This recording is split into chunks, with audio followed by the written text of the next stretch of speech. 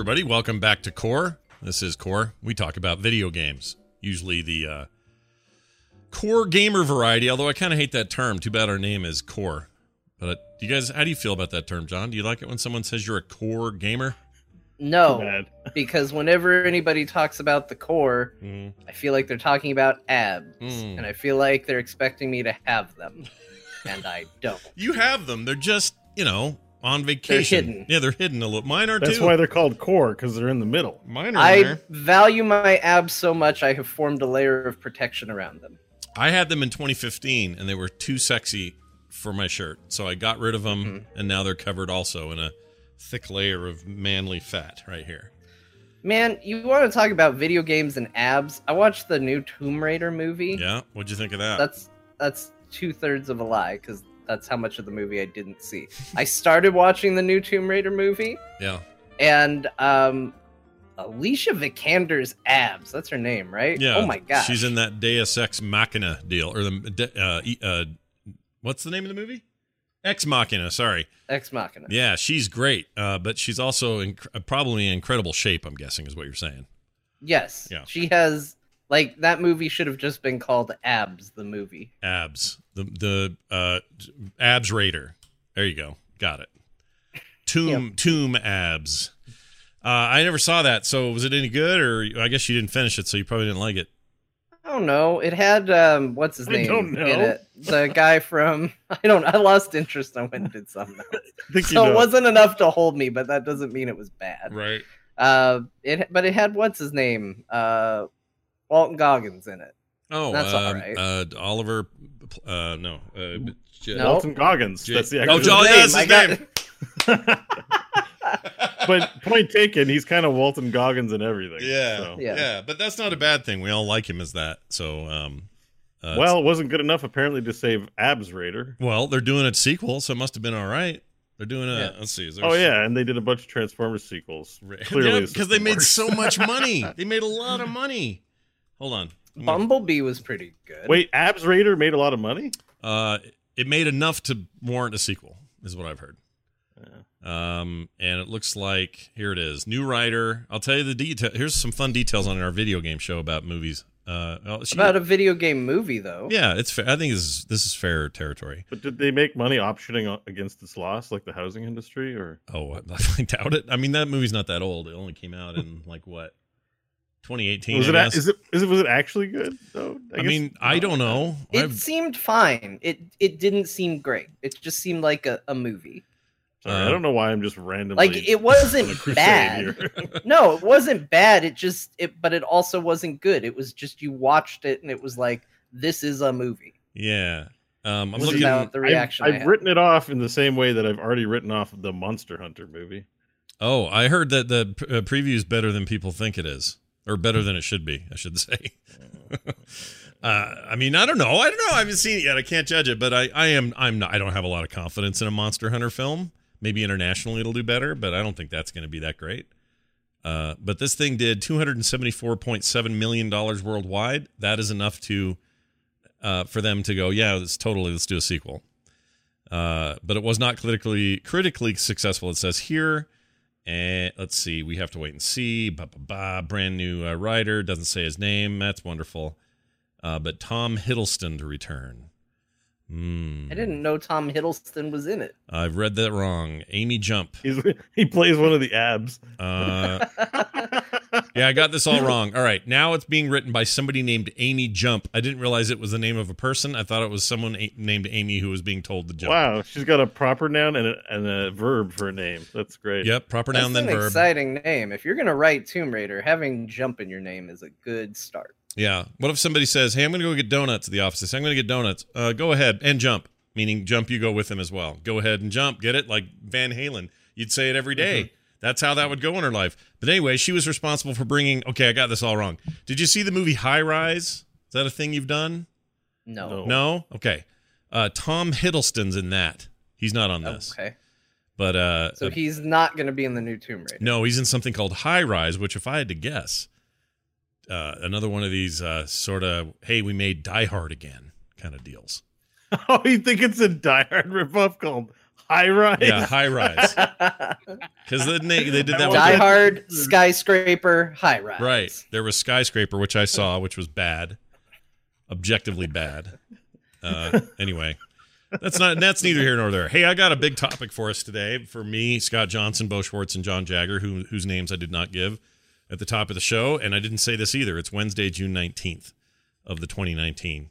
It's a 1919. Everybody, get in line, get ready, because here comes a show. And I thought it would be fun to pop this one off because I've been on a hunt for a good Diablo-like. Now, before you start yelling Path of Exile in my face, hear me out, because this is important.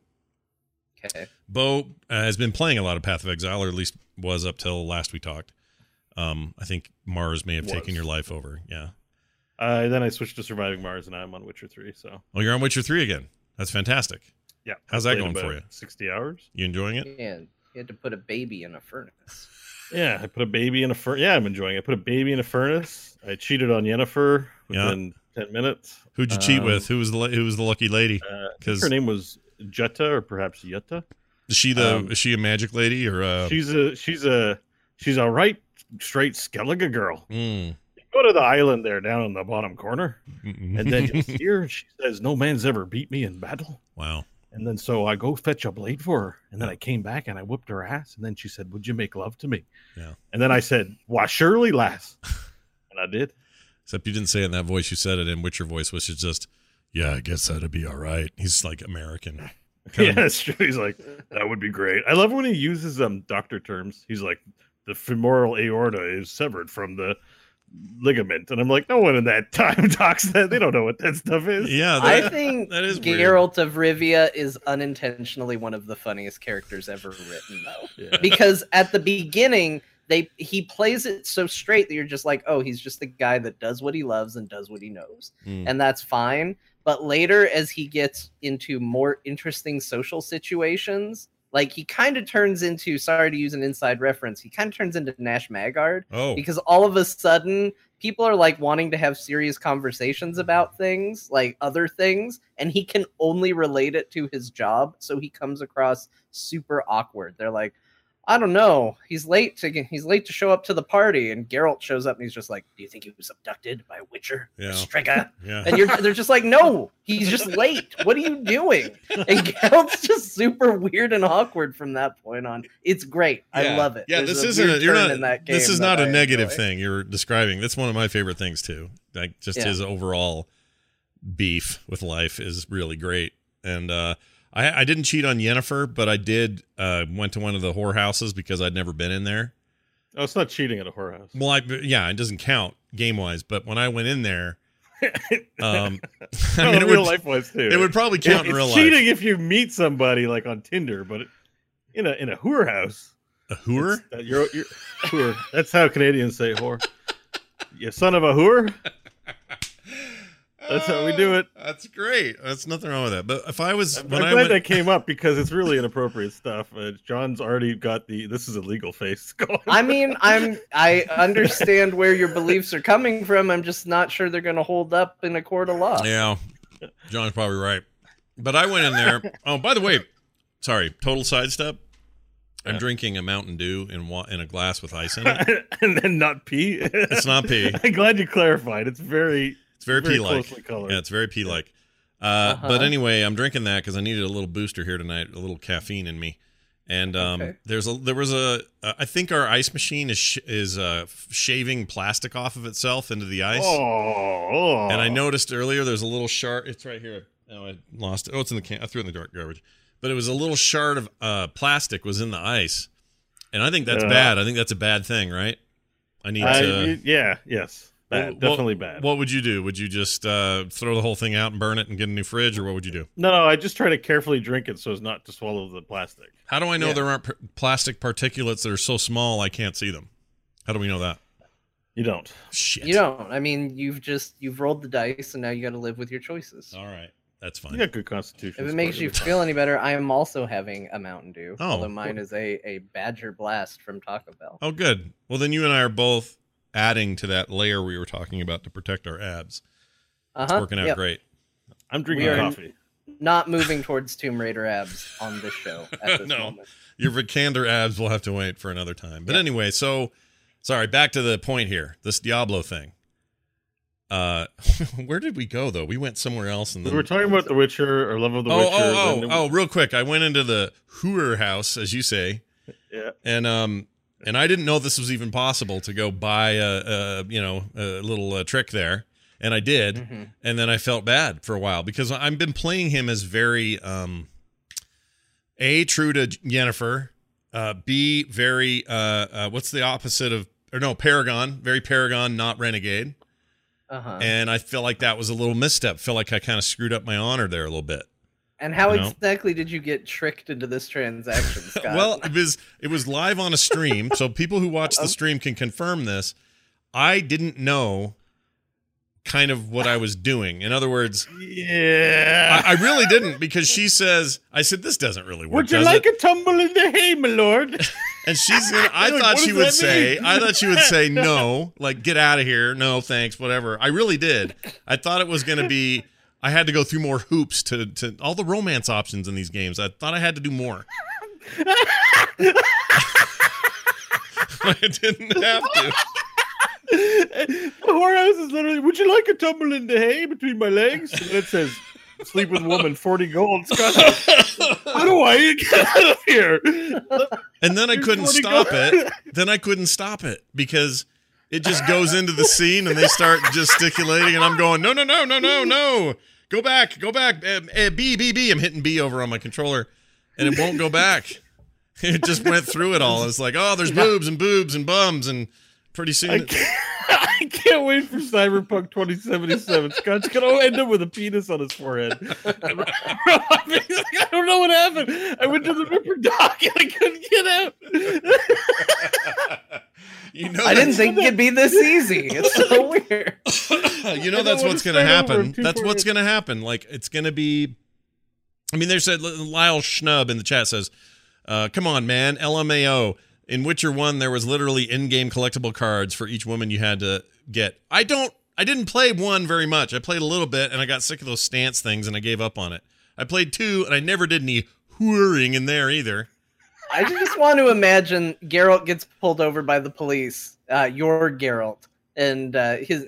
I don't know, officer. I went into the place of business, and they presented girls. Yeah. And they did say it was going to cost money. Yeah. And I did agree to it. Yeah. But I thought there was going to be a little more whining and dining before anything happened. So it was really just beyond my control. Yeah, I couldn't cancel it. I'm sure it'll go fine. I hit B many times. Okay, this got darker. Do you guys want to know why it got darker? Did you put poo in your pee drink? No, I poured what was left of an iced tea in here. So now I just want people to understand this isn't me peeing in it and making it brown. So you're having like an X Games. What's his name? Growing up, we called it swamp water when I was growing up, where you'd mix drinks like that, and you go to the machine. Who's the guy that's lemonade and iced tea? That's Arnold Palmer. Yeah, you're having an X Games Arnold Palmer. Yeah, there you go. It's Mountain Dew and iced tea. There's a little kick in there, and I got some Blue Diamond bold salt and vinegar almonds for the rest of the show tonight. So we're all set. I shared a hotel room with a 2-liter bottle of Arnold Palmer. Did you? Honestly, at BlizzCon. This is the best show we've ever done. Clearly the best show back to it. We've So ever Witcher done. 3, it's got whorehouses, and that relates to Tomb Raider. How? It doesn't. I don't know what we were saying. I think we were just saying maybe the second one will be good, but also I have to get back to my Diablo point. So I'm going to do that now. Yeah, you ready for the Diablo point? So here you go. My thinking is, thank you, Kitten to Don. This is really the great content you've come here to subscribe to, so thank you for your subscription. All right, what was I going to say? Okay, so back to the Diablo thing. I like that you named him Kitten to Don. Oh, it's what's his Kit name? London. Oh, Kit London, sorry. Stop it. We're derailing. Okay. All right, that's fair Continue, enough. Scott. You are on a quest for a Diablo game. A good one. And what I mean by that, you could say, well, Diablo exists. No, I know, but one that wasn't made in 2012 and that's still sort of milking its players all these years later. And again, don't get me wrong about that, because I think that's what Blizzard does. They keep it up, but they're not planning on anything else. 4 is probably right around the corner. Like, that's probably the Diablo game I'm waiting for. However, When I say right around the corner, hopefully an announcement is right around the corner. Till it gets canceled. Yeah, but They say bad things come in threes. That's true. But my options these days are things like Path of Exile, which I admire in lots of ways, main ways that there's so much content and they've been so good about their player base, giving them what they want, building it out, creating new ways to play, all that. That stuff's great.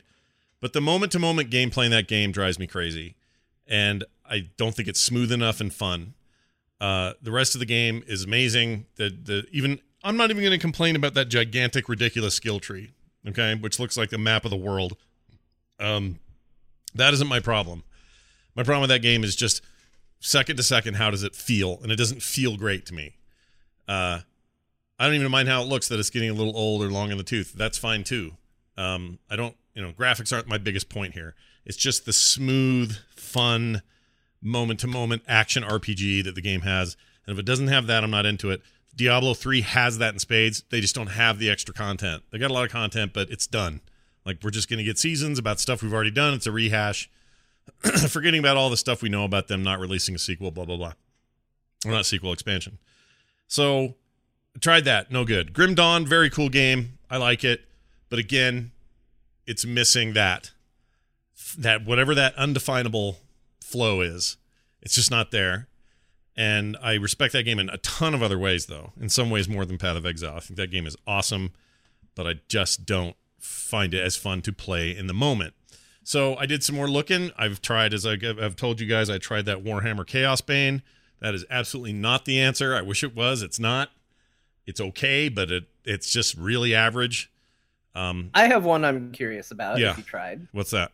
Did you ever give a real college try to Torchlight 2? Yes. In fact, I played probably 100-something hours of Torchlight 2.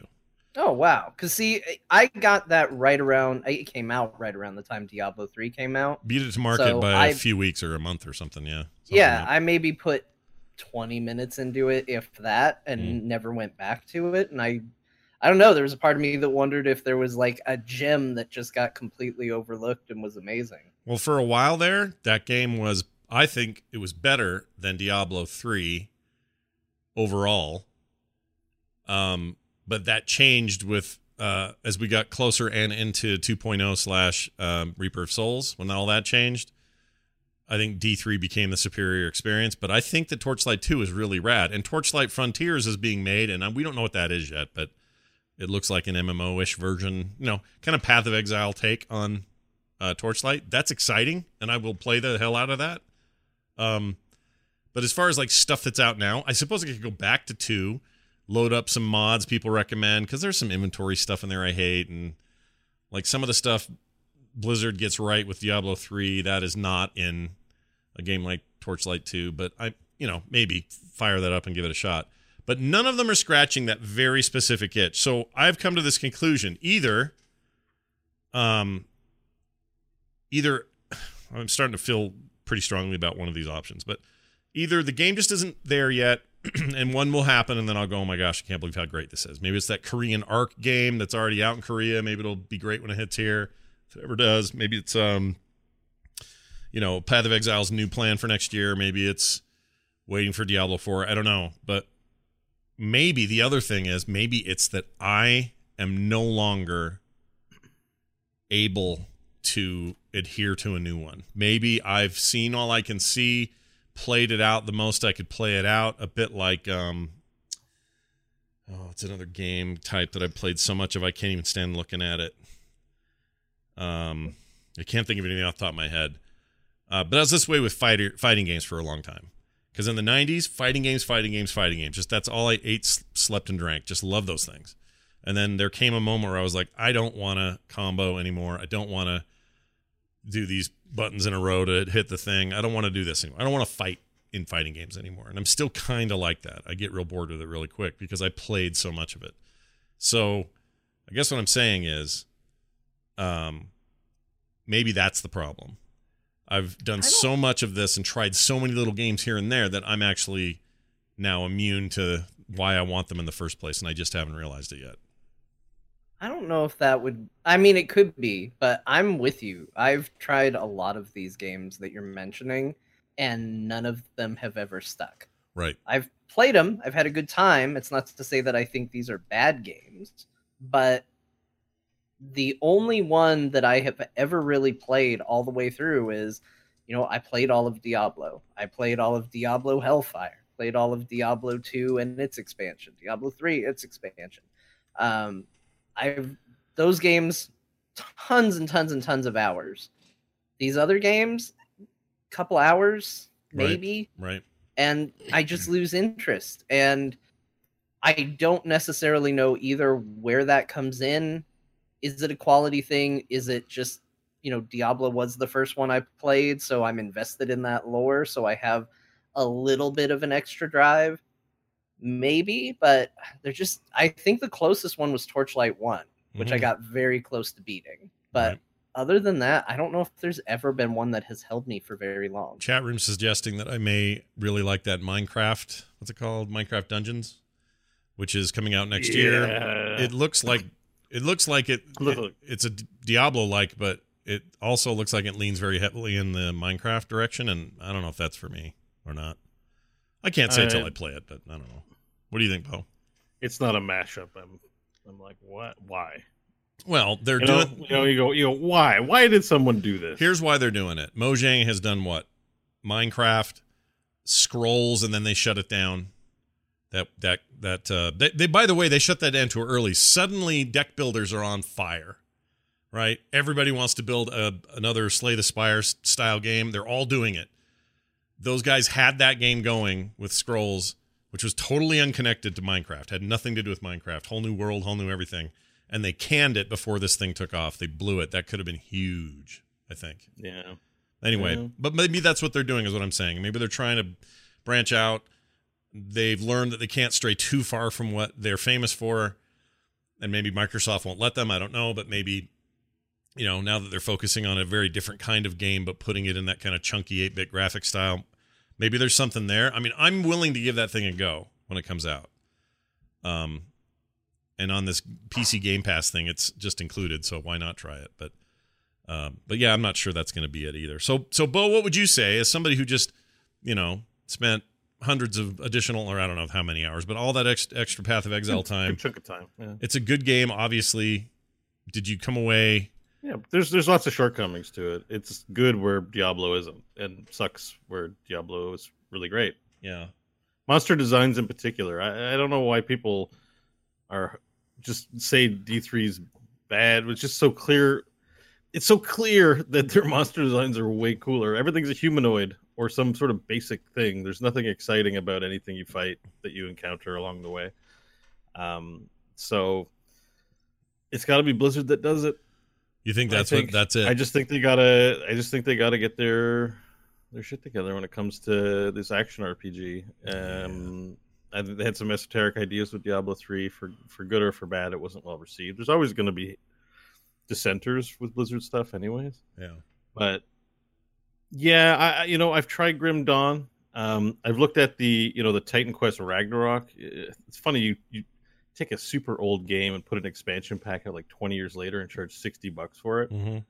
And I'm like, is this really gold? Are they charging this much because it's so amazing? Or are they ripping people off? Because the graphics are the graphics of the time. I'm like, they're ripping people off. Still not bad, though. Like, that game still weirdly holds up graphically. It's okay. Yeah, we came across this a little bit last week in our discussion with World of Warcraft, and it's like, I like World of Warcraft. I need them to... I'm kind of done with this gen of graphics. They can pump this game out for another 20 years, but personally, with all the experiences that are coming out, I feel like, and all the money, if you've subbed from the time that game started till now, I think you're entitled to some upgrades at some point. Some facelift, not even a facelift, just a new title. And I think we're hitting that point. At least I've hit that point, I would say, with World of Warcraft. And I want that for action RPGs, because right now action RPGs, I don't think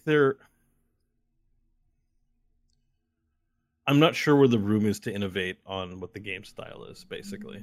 Yeah. Like, mechanically speaking, what are we doing that's different? Like, I think we just kind of want... someone says, I'd really like to play chess. You don't bring a backgammon board over and put chess pieces on it. Like they just want to play chess. Wait a minute. When Hold people on. say- This idea is an idea. I haven't heard this in a while. No, I'm just kidding. That sounds terrible. Go ahead. But when someone says I want to play a Diablo, I need a good Diablo game, I think of the Blizzard franchise, and I think they want that. And all these innovations, like the Path of Exile stuff's full of bells and whistles, but it's not the core of Diablo. Like I understand completely what you're saying is you just want an unadulterated hack and slash that's fun, that gives you lots of new stuff to evaluate all the time, that has a good mechanic system that you can experiment with the items you get. Like, part of the fun of any of these roguelikes is getting random stuff and making the best of whatever you've been offered. Right. And I would say Diablo 3 lacks that. Diablo 3 feels very much, I will get this item, it will roll within a safe amount of stats, and there isn't much I can do because there's only one stat that matters to my class. And that's, dex or intelligence. Like there isn't that much professor gear, going on when you're sitting there going like, how do I optimize my build with the crap that I've gotten? And I find Diablo's not like that. Diablo's like, I know what legendaries I want to get, and I will eventually get them as I crank up the torment levels. Yeah. It's not. There was a video I saw. It had to do with World of Warcraft Classic. I don't think we need to bring it up here, but one of the things that came up is having meaningful work to do in your games. And in Diablo style, meaningful work is that path to getting your character optimized with who knows what gear you're going to get, because it's all random. And so It's interesting. I don't think the other companies do it as well. I think Path of Exile does do that well. That's Yeah. the one thing it does really well, is I do feel like a scientist when I'm got all my gear and trying to figure out how do I make myself not die now that I've hit X level. Right. Plus that giant tree thing helps that as well, because it's just so many nuanced little tweaks and changes and things that help The you tree build doesn't that matter character. that much, honestly. You don't think so? Well, then why is it the size of Tokyo? They need to freaking shrink that thing down if it doesn't matter. I think it's just their gimmick. Like, again, I think that's just the gimmick. I think when you're coming up with a game and you're like, well, people are just going to say our game's Diablo, you come up with some cool stuff to make your own unique twist. Yeah, I guess. I so. think that's where that comes from. Yeah. I don't, and like anyone saying they don't like it, I'm not going to argue it. It doesn't do anything to improve the game. Like the gameplay to me is about leveling the abilities and matching gear. So there's a lot of busy work, and free-to-play games have a lot of that. Have you ever played those dumb card games where you got to evolve your cards? Mm-hmm. Oh yeah. Why it's such a bad mechanic, but they put it in there just to give you busy work and to give you fluff. And honestly, that skill tree is fluff. And that's the thing that's really funny to me, is because you just, as we've been talking about this, I've been thinking about, well, what is a gimmick that would get me to try another one? And I just realized there is another kind of action RPG Diablo-like game that I played a ton of, but ultimately bounced out of. And I think it failed. And honestly, I think it failed on the back of its free-to-play mechanics and being a little too complicated with its currency systems. And that's that Marvel Heroes, was it just called? Oh yeah, I enjoyed basically that. Yeah. the Marvel Diablo game, which I thought was a ton of fun. It That was game's good. amazing. Yeah, it They was shut it down. Yeah. really, really good. But I think the problem that I had was I played it and they were really good at updating it, and I played through the main story and I was like, okay, that was pretty good. Maybe I'll come back to it. And then they did all this work and all this renovation, and I went back into it and they had refunded all my talent points, and the game was unrecognizable. And suddenly I had all these currencies that did a whole bunch of different things. And I didn't really understand how my character worked. And I just wanted okay, can I just restart? Can I just delete my character and go back? And it was, nope, no, you did it. We're not going to make you do it again. And I was like, but I want to do it again because I don't know what I'm doing anymore with this character. And I want to be Spider-Man, but I need to start over. Yeah. And I think that game just got a little too in the weeds with being this ongoing game. Yeah. And Game as a service, rather yeah. than just being a solid game on its own feet. Yeah. But I also think that's a good direction they could move, is everybody wants to be Diablo. We got to be a dark fantasy, fighting monsters, that sort of game. Branch out. Be the one that's sci-fi based. Be the one that's superhero based. Like, take the gameplay, but put it in a genre that's not already got a name associated with it. You're making me want to play Torchlight 2. Is that weird? No, No, you should play Torchlight too. Because That's one I own that I never really played either. Torchlight And 2 is kind of rad, and the loot is fast and furious, and I played a lot of 1. these are so did I. These are like ex Blizzard Diablo people, and your pet takes shit and sells it for you, which is one of my favorite things ever. Yeah, I like that too. It's That might be worth an install and play. Actually. yeah, maybe that's what I need. I just need to get a little bit of an itch going before we get an actual announcement, which sounds like we probably will at this BlizzCon, by all accounts. I mean, who knows? I've been saying that for 3 years, but anyway, it's a very specific itch, because some people could say, well, you should be playing Dark Souls. That's an action RPG. That's not what I mean. No. And I know a lot of games are taking that and running with it. Looter shooters are also sometimes referred to as action RPGs, a progression system, lots of action, random loot. They owe a lot, like Borderlands owes a lot to Diablo in terms of its legacy and what it does. But at the end of the day, those are taking ideas and taking them somewhere else. I'm talking about isometric, top-down view. Diablo-ass Diablo is what I want. And I want it now. How long has it been since you last played 2? Torchlight 2 or Diablo 2? Diablo 2. Probably. Might be worth checking out. Yeah, but that thing runs at a maximum of 1024 by 768. I don't think I can do that. Yeah, all right. I need, I don't blame you. Like you were saying about graphics, I need, like, if they put out a remaster of that, I would say goodbye, we're done with the show, I'm going to go play Diablo 2 for the rest of my life. Like, I'd do that. Nah. It needs to be a remake. Or something. I just need it out of the hitchy glitchy world of my monitor is only 17 inches and this is my maximum VGA resolution. Like, that's never grown out of that. So, okay, so I'm going to say Bo's right. If it happens again for me in a major, meaningful way, it'll be Blizzard doing it and doing it right. Otherwise, I'm just going to have to sift through these as time goes on, and maybe once in a while we'll get lucky. Torchlight is really rad, and maybe it's the closest I ever came to, like, oh my gosh, this is like Diablo in all the best ways, you know?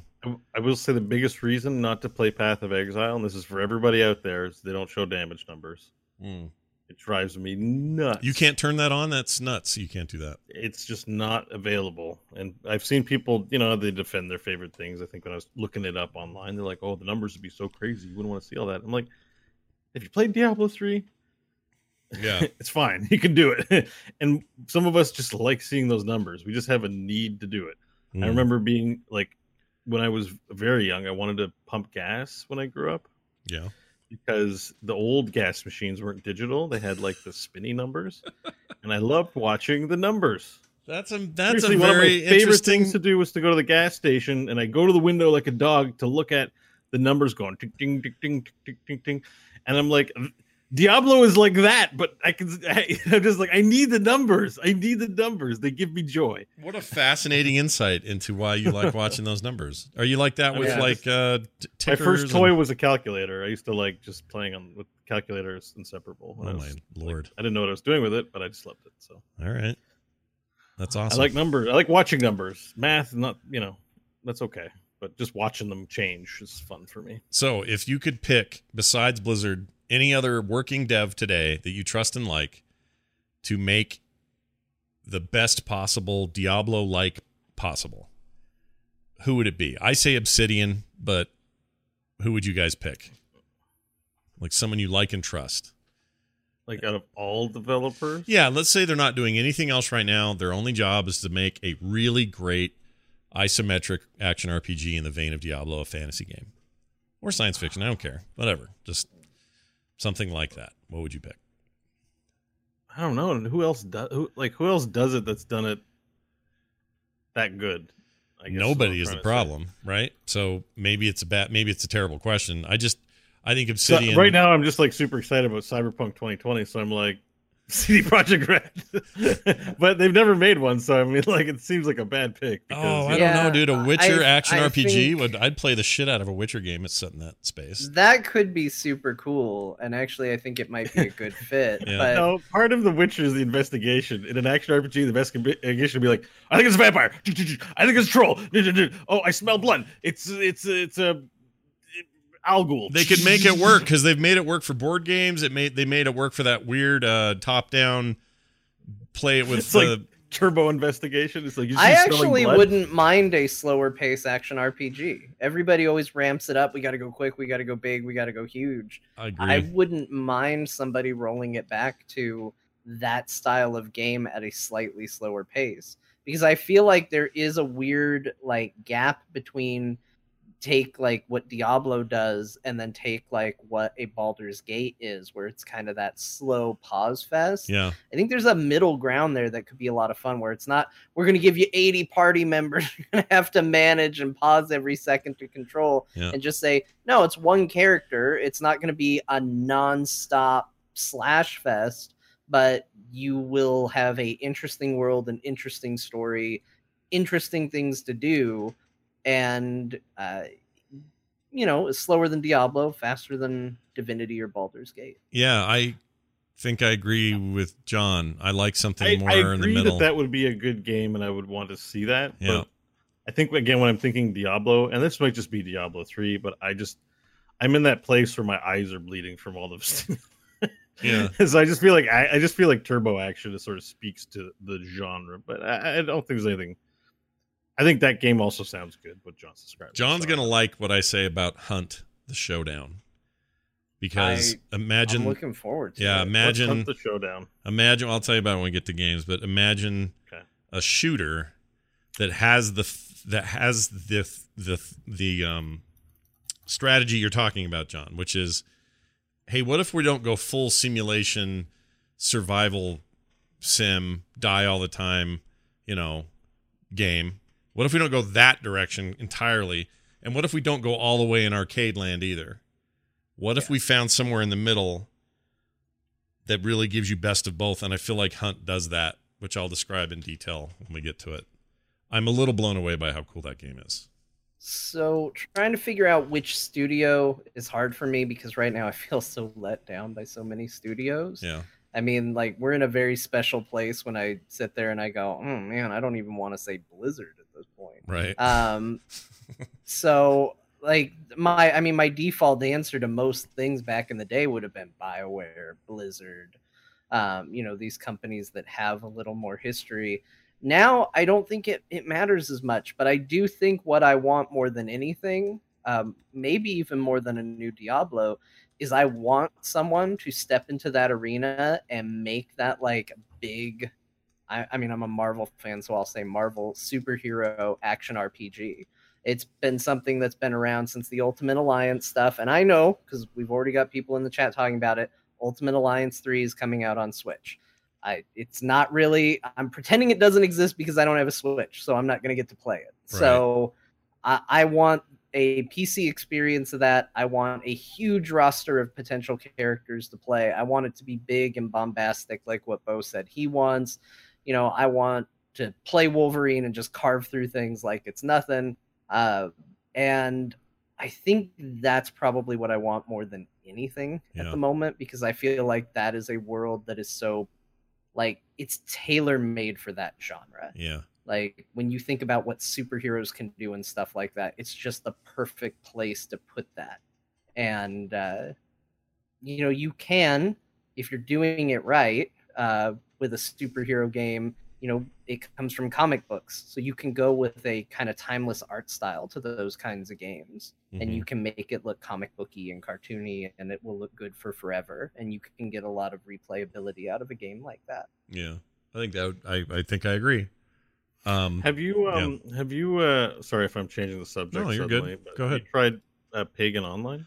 No, but a bunch of people keep saying you should try Pagan Online, and then I go look at it in Steam, and it has like horrendous reviews, but not bomby ones, just like actual well thought out opinions of why it's bad. And so I'm a little. I saw those too. I mean, it looks pretty good, and it's by the wargaming.net. It's published by them. Yeah. Who does the World of War Tanks or whatever, and sure, and all that stuff. I like those guys. It's an early access, so again, finished product from early release. I don't know, but I mean, it looks graphically pretty nice. It looks, graphically it does look nice. The speed at which things are happening make me think that it's got a smooth kind of Diablo thing happening. Yeah. I mean, but there's a lot of negatives in it. I just wondered if you'd tried it or not. No, not yet. I meant to and didn't. I mean, what is this thing, like $20. Yeah, it's probably worth trying. And then if I don't like it, I can, do a refund and wait till it gets better or whatever. But it looks. It also that might be it. A lot of the positive comments keep making a point that the devs are extremely active with helping people, or helping with people know where they're at in development and making changes and tweaks and updates and improving performance and all that sort of stuff. So that's always good to see. But it does say it uses a WASD control system, which I immediately went, no, I don't want that at all. Well, and it's all doesn't in that here. other game do that? What's that game called? The fighting game. Yeah, but that one's more like a shooter. You just happen to have this weird top-down camera on it. Like, it doesn't play like Diablo otherwise. Okay. It shouldn't be such a non-starter for me, but for whatever reason, and almost all these reviews mention it, good or bad. They're like, I'm fine with the WASD logic, but the logic for using that isn't what you need to move or dodge, blah blah blah. There are people that are for it and against it in these reviews. But that turned me off. I just went, dude, let me click and then click more and then do some clicking, I would say, like, maybe that's just what we want from a Diablo game is the mouse control. But I would say it's kind of limiting because one of the things that the WASD does is it does allow you, I think, to more readily put in dodge and movement mechanics. It's not easy doing, we do that in Heroes as trained Heroes players. When you see the gravity laps come out, you click up, you click right. But Diablo games and those kinds of games are not really designed to have a lot of dodge fidelity unless you've got a movement ability, right? Mm-hmm. I don't know. I could see, like, the boss is about to wind up and hit this area having like some roll mechanics in it or something like that, or sidestep would, to me, sounds interesting. Because the one thing I will say that is a criticism of Diablo and all they're like is that sometimes boss fights or tough encounters are just standing there pushing your buttons over and over again. Yeah. Like, and there's fun in that, but I don't feel like there's a lot you can do long term. And they want to make these games long term, and I just don't think it's really challenging. And again, but maybe it's not the point of the genre and what we want out of it. I don't know. I think you can see that though in Diablo 3 for consoles, because you can roll in that game and it's great. Yeah. It makes the console version of Diablo 3 feel real good. Not to say that's the only way I would ever want to play it, but anytime I boot it up on the PC, I think about that. I'm like, oh man, it felt so good when you're playing on console and you can roll and do dodges and stuff like that. Yeah. You don't need to because the game's not designed around letting you do it. But I remember at BlizzCon, I went and checked out Diablo on consoles because it was my first chance to try the PS4, and I really wanted to do that. So they're like, oh, you looking forward to this game on PS4? I was like, yeah, sure. I just want to hold the PS4 controller. Thank you. Yeah. I forgot that was the year that we hadn't even seen a PS4 controller yet. That's true. Yeah. Yeah, I forgot about that. And so I was just like, I want to see it. So me and some other guy, we got on there trying Reaper of Souls on the PS4, and me and a total stranger bonded over just rolling around like a couple of idiots, just rolling through barrels and just, this is the most fun, and seeing enemies, and we were just rolling everywhere we went. And it was great. It was a really fun experience. And I'm with Scott on I hate WASD. But I'm also with you, Bo, because that is something that's kind of controller specific for me. Yeah. And it adds a whole different depth to those sorts of games that I really enjoy. Yeah. Yeah. I'd say boss fights are really lacking because of the lack of movement ability in Diablo games. Yeah. So there's like a lot of sort of dodgy things that this lets you do that you couldn't do otherwise. I guess that's their thinking. Maybe this will support controllers. A lot of these games do. There's no reason even Blizzard didn't do it retroactively, other than they didn't want to spend the manpower or time to bring it to PC, just because it's the same damn game. They could have easily put those controls in there. But the point is, I'm watching some of this Pagan right now. It looks really cool. It does. That's why I remember seeing it going like, oh. I didn't know it was wargaming. I just thought, oh. I'll try it. Maybe I'll just go for it and try it. I don't know.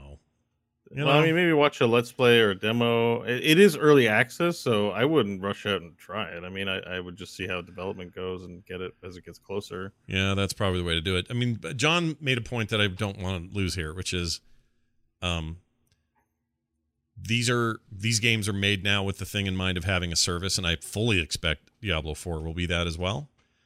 They want these things to last forever and be a platform. Path of Exile was, smart to do it, blah, blah, blah. But that inherently makes these games pert near impossible to approach if you didn't get in early and it's 2 years later and you're thinking about it. You just have this constant feeling of, oh, I'm in the old and stupid content. The MMO thing happens, where you're not caught up. You're not where everyone else is. It just is kind of frustrating, and you don't understand the systems that replace the old systems. And they just all run that risk. Whereas Diablo 3 just sort of improved and got better and made sense. And it wasn't, tons of new kinds of content. And what we did get in new content was like a traditional expansion plus patches. And I don't know, I guess these games have always been that to me. So when they start going games as a service, I realize that means a long development tail where they, when I approach them later, or even if you quit and come back, you just are like, what the hell happened here? What's going on?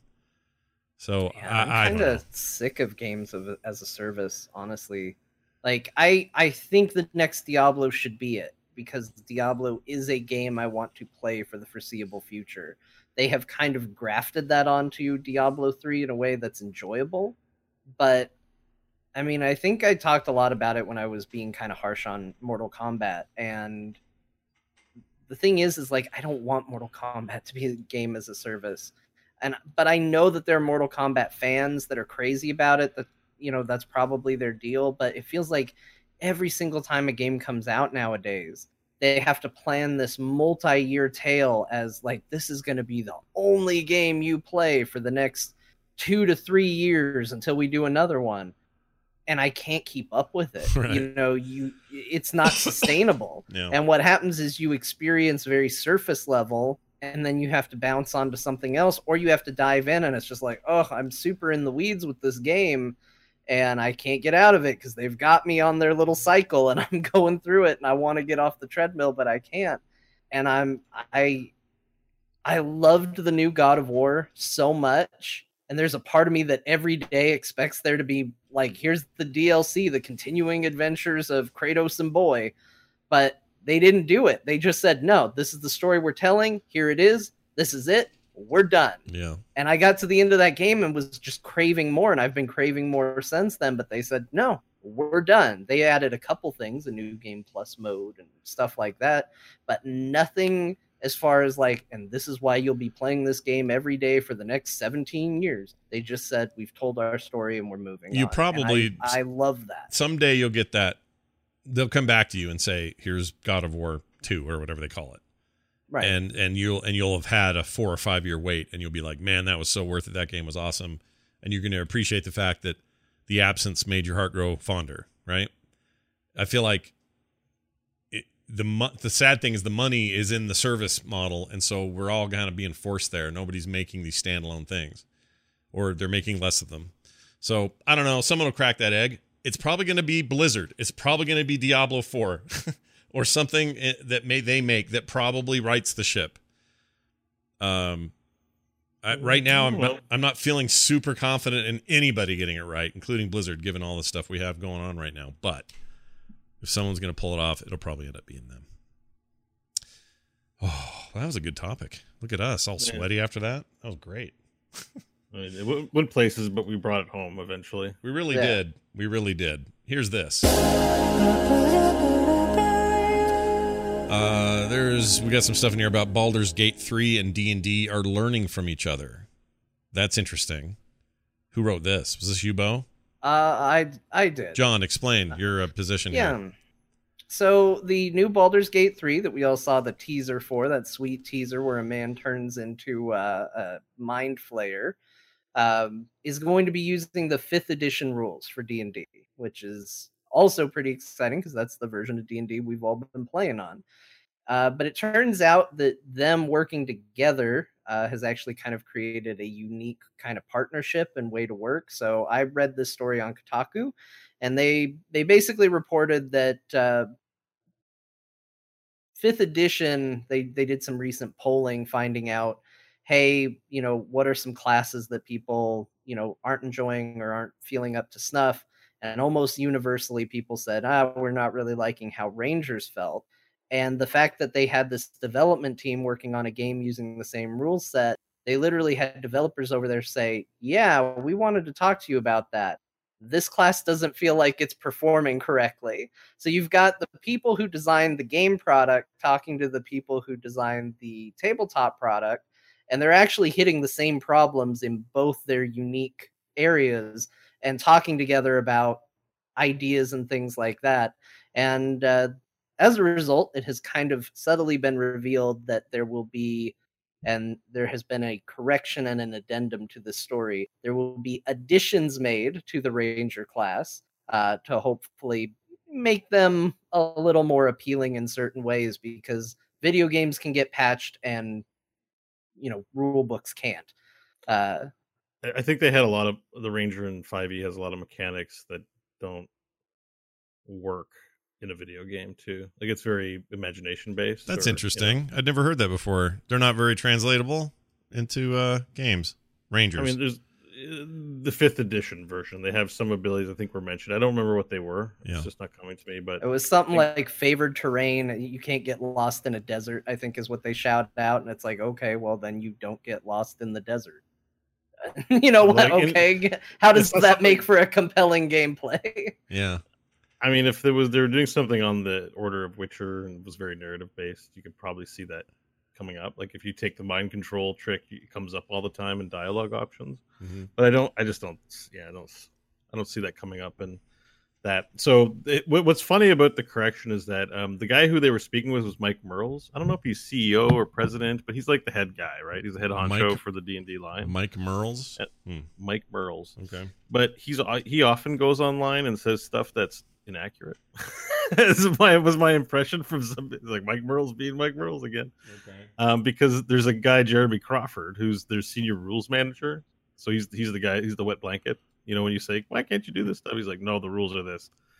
So his response to the tweet was, nope, period. Kotaku was like, hey, Larian's changing Rangers, and then Wizards is going to change it for the rules. And then he's just like, nope. Really? Nope. Wow. He did clarify a little more. He said he was referring to the alternative class features we're exploring for various classes, including the Ranger. These would be optional rules, not a redesign of the class. Yeah. So I think we're talking like subclass, like archetype, because in 5th edition right now, so in our D&D campaign that we play on There Will Be Dungeons on Saturdays, therewillbedungeons.com if you want to check it out. Yep. Our tiefling, or Queen Hope, is actually a dexterity fighter, which means they use ranged weapons and dexterity-based attacks. That's normally like what, like a wood elf freaking shooting a bow and stuff, but instead she's right. Like, yeah. But so one of the things I understand is that the fighter class is in a dex build. So ranged weapons, archers, performs better than an actual ranger whose class identity is pretty much hunting. You know, the bow. Yeah. Rangers pretty fixed in their mind what a ranger is. They like the wild. They probably shun cities. They know stuff about nature, and they shoot arrows. Yeah. There's no ranger walking around with a billy club like a cleric does, right? And a holy book or anything like that. You know, like so it's problematic. I think if anyone was to say, I want to play a good ranged character that's really min-maxed to be super effective with like a bow, I would tell them to play a dexterity fighter and not a ranger. Well, all right. That's actually... So, yeah. Anyway, so this came up, but it is interesting when your game, I guess when you design a game and then another company looks at it and goes like, this doesn't work. Yeah. Can you fix this so that we're literally both running into the same problems. It's fascinating to see that. And the rules guys, no, rules are rules. They're set in stone. How dare you, sir? I mean, yeah. Rules are rules, but it is interesting to see them learn from each other. And they did say at that, maybe you just mentioned this, but they said at the PC gaming conference at E3, they asked him what rule set you're using. I think Day9 asked that, and he said 5th edition. Just immediately said 5th edition. So if anyone at home's like, what are they gonna use? Is this gonna be like Baldur's Gate 2 where they were using 2.5 or who knows what that was? Yeah, straight up 5th edition rules that we're all working with today, which I think is fine, right? You're not going to go backwards and use old rule sets. They've They've really gotten behind 5th edition in a big way, and it's been very successful for them. I think it makes the most sense to go off of I it. think it's the first property that uses 5th edition. I don't think any games ever used 4th edition. Could be wrong about that. My No. sense is no, that they've still been just running 3 or 3.5 in games. So it's also nice to see them stop using 3rd edition and use a different one. Yeah, Thank you. that is nice. Well done, guys. Oh, really? This is the first they'll use 5th with? That's crazy. I don't Yeah. think there were any games that used any 4th edition rules. Now, some of the Nothing else? board games might be 5th edition relatable, or that even that little, that turn-based one that you bought it for me. I like Yeah, it. I like it a lot. The Candledeep, Tales of Candledeep, or whatever it is. I love that think one. that might even be based on 3rd edition, but I'm not 100% sure. It might actually be on 5th edition rules, I think. Is there Advantage in it? Yes, you do get advantage. Then that's okay. That's based on 5e, because Advantage is like a 5e only thing. There's Right. no other editions have Advantage.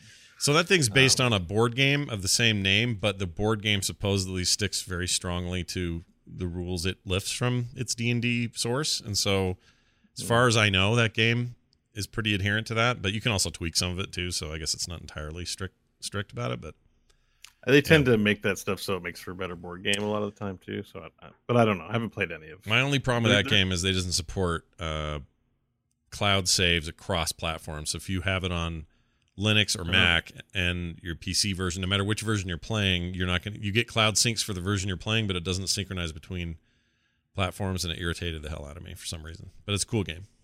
I recommend it still. It's good. It's got one of those lizard people that has wings. What are their names? What are they called? Lizard people with wings. Not lizard, like what are they? I don't even know what to call her. The lady in mine looks like she has wings and she's kind of snake-like. I think she has a tail.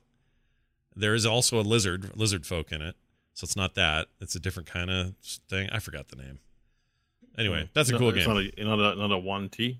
No, I can't remember. But if people are looking for like a low impact sort of fun D&D questy thing that I think translates to video games really well, I think that thing's awesome. It's really fun to play. Yeah, it was fun. Tales of Candledeep, something. Available now. All right. Well, there you go. That's some fun stuff. We're always dealing with the D&D, so why not? We have a Discord. I don't know if you guys all knew that. It's available to everybody. You don't have to do anything to get into it except just go to the link and click. And you can find that over at frogpants.com/core. We still have the heroesforyou.com website that just takes you there, so you'll all get forwarded there no matter what. But no matter what, you can go there, you click on the Discord link, and boom, you're in. You guys should join because we get some cool questions. Like this one from Pigfur. Yep, nailed it. Think it's just pig fur? Might be pig fur. I don't It's know. Pugfur. PGHFUR. Anyway, says, if you could tell your younger self one thing about the future of gaming, what would it be? John, you should answer that. What would you tell? What would you go back and tell little Johnny there in 6th grade? What would you tell him about the future? I would tell him. You're going to be really. You know what? Actually, I'm gonna tweak this a little bit. I'm gonna tweak it to I get to do that thing where you bring one game into the past and show your past self. Oh, okay. And what I want to do is I want to bring that new the redone Quake 2 Yeah. with the newest graphic card settings, the ray tracing. Oh, yeah. I want to bring it to him and I want to say, "Hey, tell your parents to get you a Voodoo 3 card because this is what it looks like."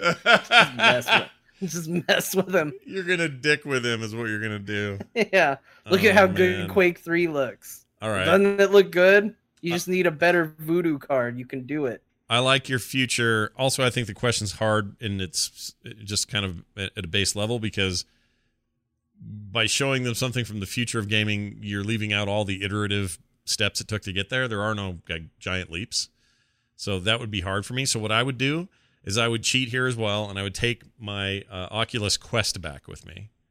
Yeah. And I would put it on his dumb 10-year-old head and say, look, you're like Lawnmower Man or whatever movie was out then that I would have referenced. And I said, look, it actually freaking works. Like, this is VR's coming, so be ready for it one day. Because that's one example of where we're at, where it did seem to make a big jump kind of all of a sudden in the, mid 2010s. We were just like, whoa, VR is here. And up till then, it was a lot of pie in the sky, wishful thinking, bad headset things that were just like LED.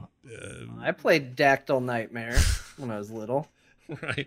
I bought that, or I tried or bought, or I can't remember how we had it, but we had Sega had a thing that you could run on the Genesis, and it was just utter shit. It was the worst thing. It's not VR, but for some reason I just couldn't get over the fact that there was like a screen in there, and I could close out the rest of the world. Tiny little steps, but to be able to take VR back now and go, dude, look how far we've come. My 10-year-old self would just be shocked out of his mind. So that's probably what I'd do. Bo, what would you take back to little Bo? I don't know that I'd probably take some esports footage back. That's cool. I like it. Why don't you just take a video of Diablo numbers flying I up? actually think I was of the right age if I hadn't bailed, or if I just knew. Like, internet wasn't what it was today. Yeah. I didn't realize people at that time were playing esports for money, for competing in that way. I didn't learn about it till I felt, long after the fact. And then before I was over the hill, I think if I had known at that age and told myself not to listen to the pressures of others, because a lot of people, I really enjoy gaming, and a lot of people in my life told me it was, for children and nerds who sat in the basement. So I had a lot of that influence in my life. And I'd just tell them not to listen to it. Look at esports and do this, because I think I'm pretty skilled at games, but I'm 40. I don't play esports at 40. I think I just with the right encouragement or right path, I would have tried. Could have been a contender. Could have been a contender. What if what if we are wrong about the cap? What if there's no such thing? What if we think it's only for 19 to 22-year-olds and then they're out? What if Bo at 40 could just knock it out and kill it? No, you can't, because even now when I sit in games, it's like, oh, my side doesn't feel right, and I'm like, oh, it's age. It's age. I've been infected with age. I mean, that's all it is, really. Just little discomforts that you don't think about, or you walk it off. Just be able to. Used to be rambunctious and hurt myself and do all kinds of stuff. Now, just existing starting to take its toll. What if I went back and told myself, my kid self, that Duke Nukem Forever is shit. Don't worry about it. If they start talking about it and talk about how long it takes, don't even care, because it was bad. That would be a good one. Yeah. Little younger John Jagger spent a lot of time worrying about what was going to go on with the esteemed Duke Nukem license, and I think we could have quelled that pretty early. Yeah, I tend to agree. All right, well, that's a fun question. How about this one from Tomahawk 3? Tomahawk 1 and 2 did not participate in today's questions. If you could tell your younger... Oh, wait, that's the same guy. Did I do that wrong? Oh, it's the same question. No, it's different. No, it's different people. They riffed on each other. Okay. If you could tell your younger self to spend less time playing one game, what game would that be? That's hard. Okay, I know one. Anarchy Online. Okay. That was a waste of my time. I shouldn't say that. I was having fun. I played with friends. Very early MMO. Busted to hell and back. Never really was great, but it kind of had a cyberpunk thing, and I liked that vibe, and it was before WoW, and, before we really figured this stuff out. I spent a lot of time in that game that I kind of wish I would have used somewhere else. So that's as close as I've got, because most of the time I don't regret any of my game time. I enjoy video games. Yeah, I was going to say, I think everyone's pretty quick to bail on games that they're not enjoying. Yeah. If you don't like it, people leave, right? Comes in from maybe spending too much time in an MMO, but I don't really feel that way about. I mean, the big MMOs I played are World of Warcraft and PlanetSide, and there's parts of me that wish I was playing a game that I was that into, in that way right now, but I'm just not. So. All my game regrets are MMO related. I just realized because I can think of 3 that I want to say, stay away from it. So first, most obvious, stay away from Star Trek Online. Simply try to save myself a couple of bucks there. Yeah. But honestly, I was a dumb kid at the time I bought that. I mean, I wasn't. You don't gotta rationalize it. Just we get it. You get it. I'm just saying, that money would have gone somewhere else, and it wouldn't have been as good anyway. And it was $250. I just want to put this out there. What was $250? Was the lifetime deal? Yeah. Okay. Something like that. I don't know. It was a lot of money. So it's only no, but really, it's only 20. What's the? What do you eat? Badger. What's the thing you're drinking? Baja Badger, a Mountain Dew, a Baja Blast. a Baja Blast, A Baja you know, Badger. but like, where did you order though? You ordered food with it. Yeah. What did you get? I got their nacho fries box. How much did it cost you? I don't know.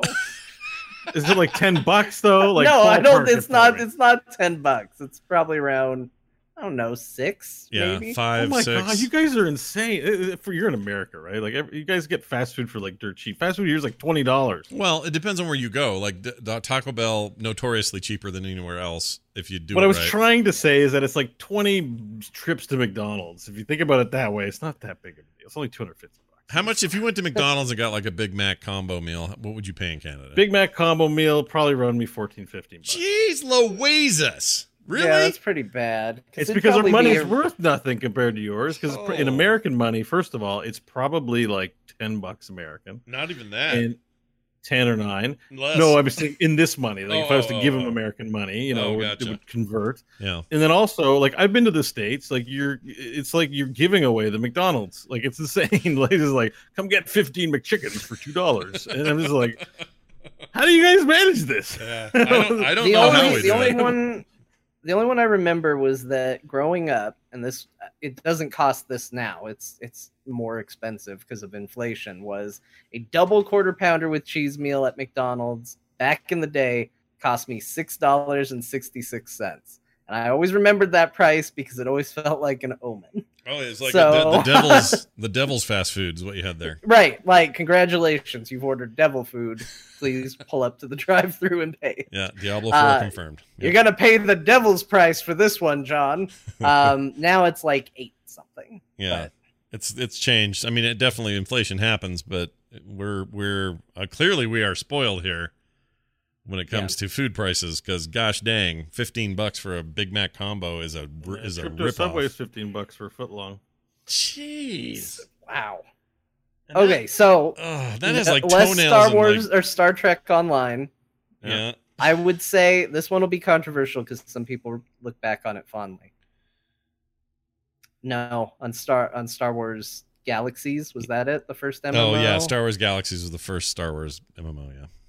You regret that? I was so excited for it. Bo, I'll get you on my side with this comment. I gave up Planet Side to get into that. Oh, I had prime man. Planet Side time. I could have continued had I not dropped Planet Side to get into Galaxy. So when the and it was a freaking- mistake. Yeah. the freaking Vanu were hitting one of our home cons like Forceral, and we needed Mhm. people to defend it. You weren't there to answer the call. Nope. Yeah, and I was Terran Republic just like you. I could have been there, man. I could have been in your team. Your I little could have been drop helping, squad. but I Yeah, wasn't. You I couldn't. was in Star Wars Galaxies trying to figure out how to be a Jedi and swimming on Endor for some reason. So I've been watching our friend of the show, Steve Hamaker. I don't know if he's still listening to us or not.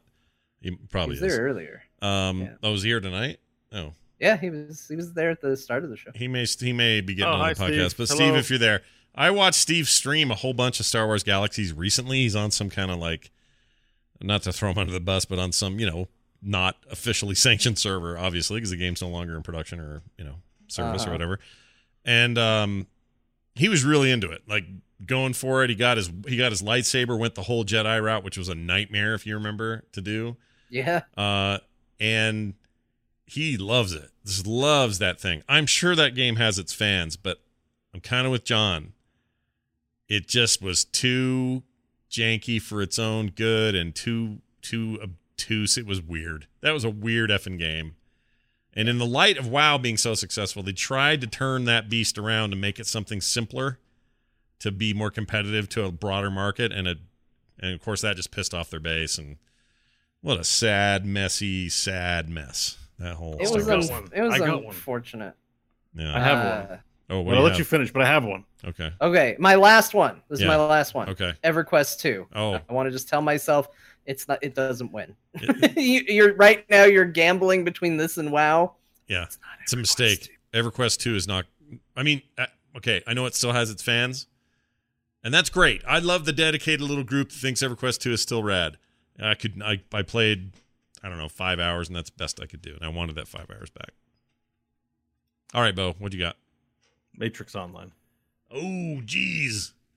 I played that a Matrix. lot. I was in the beta. I was super stoked. I love the Matrix films, all of them. Wanted to get in on that, and gave it more time than I should have. That thing was poopski. Yeah. It was poop. Did And you ever it's too do? bad, Did you 'cause I go really there want- when they shut it down? Were you one of those players that showed up on the last day, kind of thing?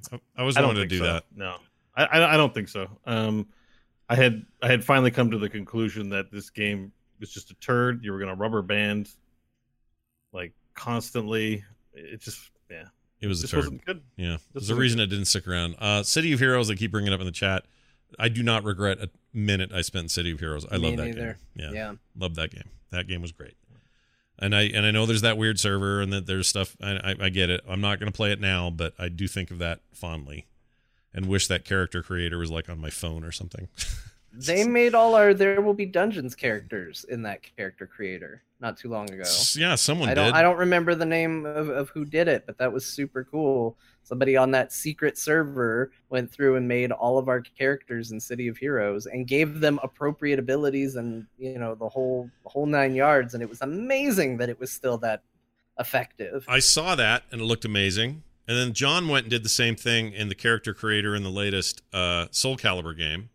And I went, man, this is so great. So I went and did it in, what was the game that the Sims guy put out that you could make all the characters in? Spore. I went into Spore and made it. The problem is, it's just all penises. So sorry, I didn't let anyone know, but it's just a bunch of penises.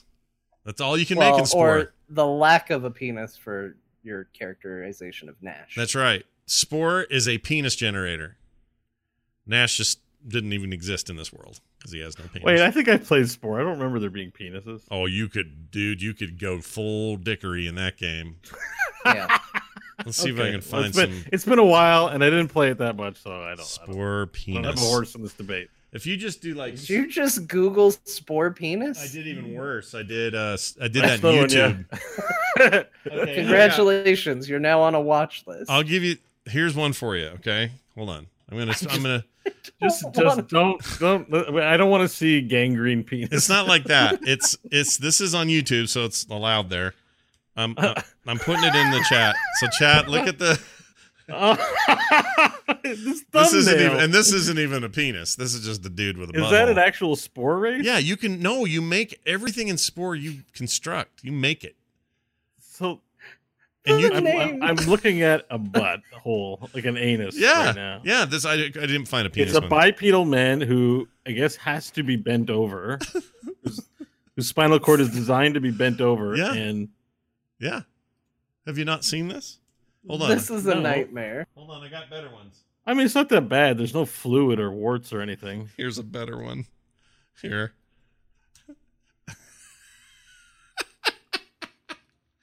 I didn't do this when I played Spore. Yeah, no, this was the fun of that game is the character or the creature creator thing just let They you make call the it most horrible emergent things. Emergent gameplay. Sure, that's fun to call it that. But you could make everything from like semi-realistic looking people to and give them wieners, or the creatures could all be wieners, as you can see from this wiener fest this guy made. Like this is just the two wieners are singing to each other. yeah, it's a loving tribute to the world of Spore wieners. Anyway, Spore, still a video game. yep. No, I can't. How can I get? Why would I get suspended for this? It's a video game you can stream. You can go stream Spore, right? I hope so. We've got another Dr. Mustache incident. On No. there. Sorry, guys. no. The morning stream isn't going to be on for a while because Scott decided The only Spore place you're going to Creed. see Scott for the next month is Kotaku. I'm gonna be in Schreier, so we'll sit down for an interview and we'll see what comes out of that. All right. I mean, it's a video game. You can go play right now on Steam. I don't think there's any rules that they have this. They don't have a special section that goes subsection B6. Spore in particular lets you make a wiener. Please don't make a wiener and show it on your stream. I don't think they do that. I could be wrong, but I don't think that's a thing. All right. Next question. We'll bleep it out. Wannabe Yonko wrote in, says, can we agree that wherever you stand on the Epic Store exclusivity debate, the Shenmue 3 situation is straight up wrong? Meaning that thing is apparently exclusive there? Yeah, so the full story to that is that they did a Kickstarter for Shenmue 3. When they were proposing the platforms that it would be available on, Steam was listed as, possible PC platform, and everybody assumed that that would be the case. And now they have sold the rights to Epic for 1 year of exclusivity to the Epic Store. Mm-hmm. And so there's a bunch of people who are Steam-only users that are now feeling like they've been slighted. But the developers are standing by, look, a Kickstarter is not a promise. Like, the announcement is officially it's coming to the Epic Store. We made you no guarantees when you Kickstarted this that it was going to be on any platform, so sorry. That's horse. Hold on, though. I guess I'm not having the problem. Not saying it's you, John. You're just saying what they said. But I'm just saying what they. Yeah, he's just the messenger. Here's what I would say. They've done the messaging wrong. Because here's the answer to this. It's easy. It's simple. They didn't kickstart it. When people went to kickstart that thing, they got their copy of the game. So it doesn't matter where they put it on the store once it actually hits retail, as long as everyone who supported it at levels that gave you a game key, why do they care if it's on Epic or not? Well, I think their stance is kind of what Bo's stance is, which is I don't want the Epic Store. I want a Steam version. That was kind of how it was presented to me. Oh, I see. Two threads, though. One is, if your game's going to be exclusive to the Epic Store, just because that's where it is, like, Fortnite, fine. What they need to stop doing, and I think what really, it's going to be on Steam and on Epic, JK, not on Steam for a while. Yeah. And they're only doing it to Steam. Right. Probably be able to get keys on G2A all you want, and everything else. It's just Steam. Yeah, and it's annoying that they put again. I don't know if Shenmue has a store page up on Steam, but the other games have all put up store pages and made commitments. Right, and it's not illegal, and you can say well, it's a Kickstarter, you signed up for it, but at the end of the day, I just hate being told one thing and then having them switch it up because. I think it's a bad look. They should just let you install the game without a store. Like, if you backed it on the Kickstarter, that's how you fix this problem. Then now you're store agnostic. Who cares? If you want it on Epic, great. That's where we're at. Oh, you don't? Okay, well, here's a key, and you just download it and install it. Now you got your game on your hard drive like we used to do it in the old days. I like that. Yeah. First of all, I think that would be a good happy medium. Here's the other thing that's going to be a little controversial. Shenmue is shit, and no one should care about this game. Okay, I'm glad you went real hard with that, because my slight hot take that I figured would get comments was, hey, maybe they're doing you Shenmue fans a service. You're getting a little favor out of this. You just don't know it yet. Like, here's the thing. If you've waited this long for Shenmue 3 and still are all on board on Shenmue, you can't convince somebody that's at that stage that game's okay. Yeah. They're in it. I don't know why people don't know that, because I played Shenmue 1 and 2, or I tried to, played a lot of 1. They were never great. They were breaking some interesting ground back then. No question. Yeah. Like third-person 3D world, story-based, interactive world stuff. It deserves its place in history. But y'all have got like big, thick, sweaty driplets of yellowish, stinky nostalgia stuck in your eyes, because that thing is a garbage monster at the end of it. It's not good. It's not good video games, those games. So I'm just saying, all of this is fine. One of the highest Kickstarter games in the world in terms of how much money it made and everything. Well done, everybody. But you're milking a diseased cow. So that milk is going to taste like ass. Also, the guy who made that game has even said that this is not the end of the Shenmue story. And here's the thing. Like, I get saying, but I'm so invested in the story, I want to see how it ends. It's not going to end. You're just going to be left dangling at the end of this again, and have to hopefully kickstart Shenmue 4 in another 20 years in the hopes of getting the next tidbit. And guess what? He already said that Shenmue 4 wouldn't be the end of the story. So it's not worth waiting for. There's no end to this. There's no end game here. Yeah. This is a road to nowhere. And you should get off the road now, because it's It's bad. It's a dumb road. It's you running down a very low poly road and trying to buy something out of a vending machine in Japan with horrible subtitles. While looking for sailors. Yeah, and not ever Always really looking for sailors. and not really fighting very well when you do fight. It's I feel like kind of, Wannabe dangerous Yoko. looking men. yeah. I feel like Wannabe Yoko though is like into Shenmue 3. Well, some people are. I think people are stoked about it. I'm not, and I don't decry them that. This is my opinion. So don't take it as anything more or less. It's just what I think. But I think a lot of people are going to get their hands on it and go, what's so great about this? Like, I think you've forgotten. And that happens. It happens to me. I've done that. You know, where I'm like, oh, I'm so stoked. I was so stoked to try that Diablo 1 thing on Good Old Games. It's too old. I couldn't do it. I can't do it either. I tried. I tried. I gave him more money for nothing. Yep, it's real bad. Scuds McKenzie says, I don't play PC games to deal with exclusivity. Well, then you're not playing games anywhere because everything has this problem. Your PlayStation has exclusivity. Your Xbox has it. Your Switch has it. Your phone Yeah, but he's has it. saying on the PC platform. He doesn't want exclusive on the platform. I don't play PC games to deal with exclusive. Oh, I see what he's saying. Yeah, but I mean, at the end of the day, it's still... I can't be mad at a company like, Ubisoft, for example, wanting to do their own launcher, or even EA. Yeah. But make it good. I think that's just make the stores good. Mm-hmm. They're not doing it. The only good store that's a nice app that runs is Blizzard and Steam. Oh, The rest are y'all are jank. let me tell you my hot opinion then on the Epic Store that annoys me so much, because I'm actually I'm fine with installation. I'm fine with the games. I'm not even that bothered by exclusivity. I think this is just a bunch of business fighting, and I don't care if I can get the game on my PC. I don't care what launcher. We've gone through all this before. It's not that big a deal to me. Here's my big issue. When I go to the Epic Store, I am presented, and I click on Store, I'm presented with this giant, filled in, almost like Pinterest style, everything's sort of filled in with big banners of games, right? And the top tell you multiple scrolls. You have to go way deep into that thing today. I don't know about tomorrow, may change.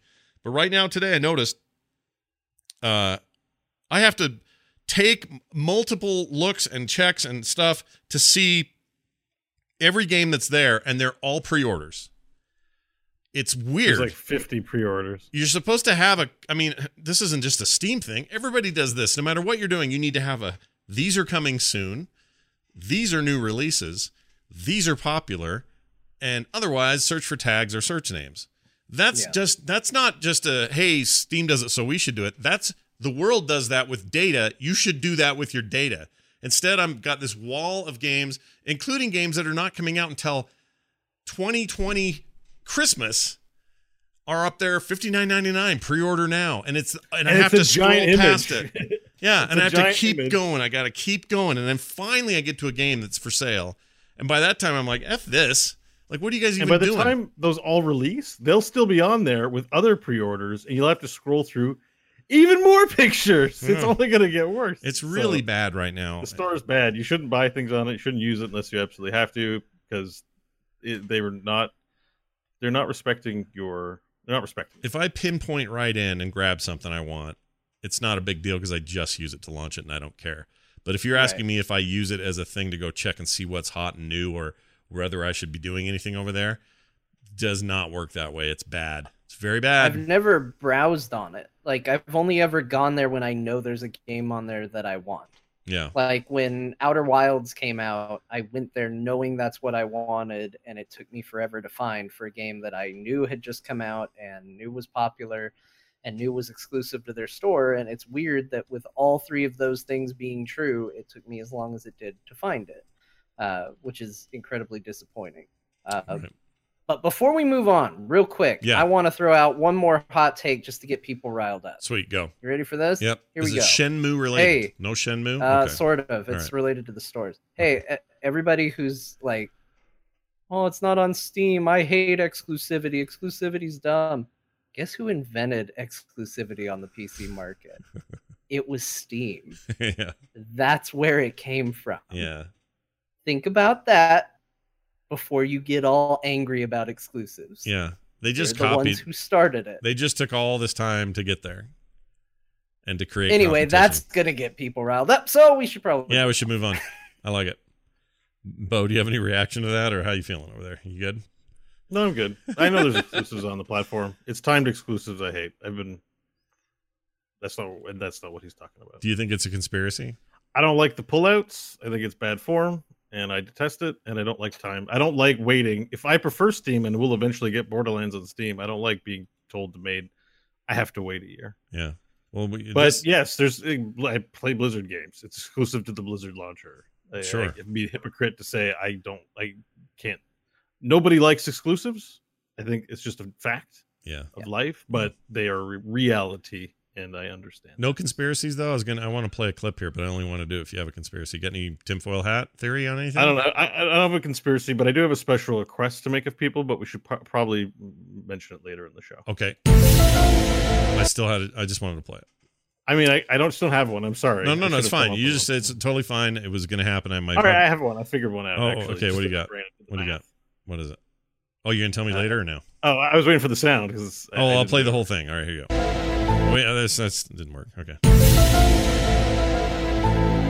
Okay, that's all it is. It's short. Okay. Epic is trying to sell games and take over the Steam market because they want to be the first to Mars. First to Mars? Wow. Okay. Whoa. Hold on a second. Can you let's go a little just slightly deeper. You can bake a potato under that tinfoil hat today. Jeez. It's because the guy who runs the place, he's got a real attitude problem, and he doesn't really want to be around humans, so he wants to go to Mars. Tim Sweeney? He didn't say Tim Sweeney. He didn't say as much on Twitter, but you could tell by his tone with all the debacle surrounding Epic Store. Yeah, he is kind of wants to build a house on Mars and move away from. I mean, he's of that era, that early '90s Carmack Romero era of guys making cool shit blow up and listening to heavy metal all night and just kind of it's just those guys. And I think he doesn't play well in this space of like everybody's got the thing they want. He's just like, whatever. I'm making this thing. You're gonna come here because Fortnite. Like he's got a weird attitude about it. Yeah. He's a really smart guy. I'm just pulling that out of my butt because I didn't want to disappoint anybody. He's really smart.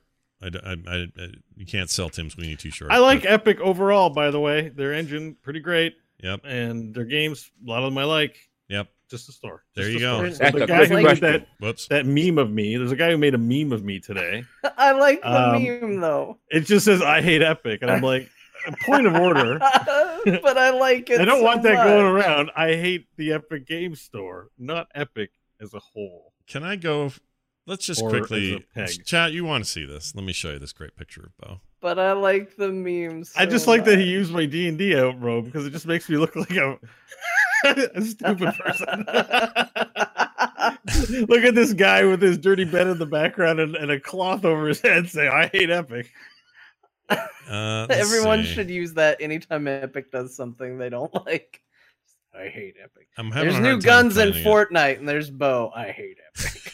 And the worst part is in the corner it says made with Mematic, which means it's on a website somewhere now. Yeah, no. Yeah, he used the thing. Someone's going to find that and go, oh, new meme template. Let's use this. Yeah, I guarantee that's what happened. I can't find where I replied to it or I'd show it to everybody. It's just a great picture of Bo with his hood over him, like from D&D. Well, and it says, I hate Epic. You replied on the core account. That's maybe why. Oh, maybe that's why I don't say it. Anyway.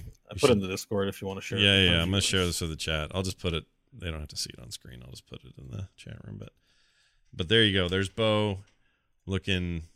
He found a good frame where I look angry. Yeah. It's really good. It's a really good meme. You do look pretty sinister. It's awesome. But yes, there's a thing called nuance. I can defend exclusivity and say I think the Shenmue thing's shitty, and I would still buy all my games on Steam. I can say all three of those things and have them be true. Yeah, those things aren't mutually exclusive.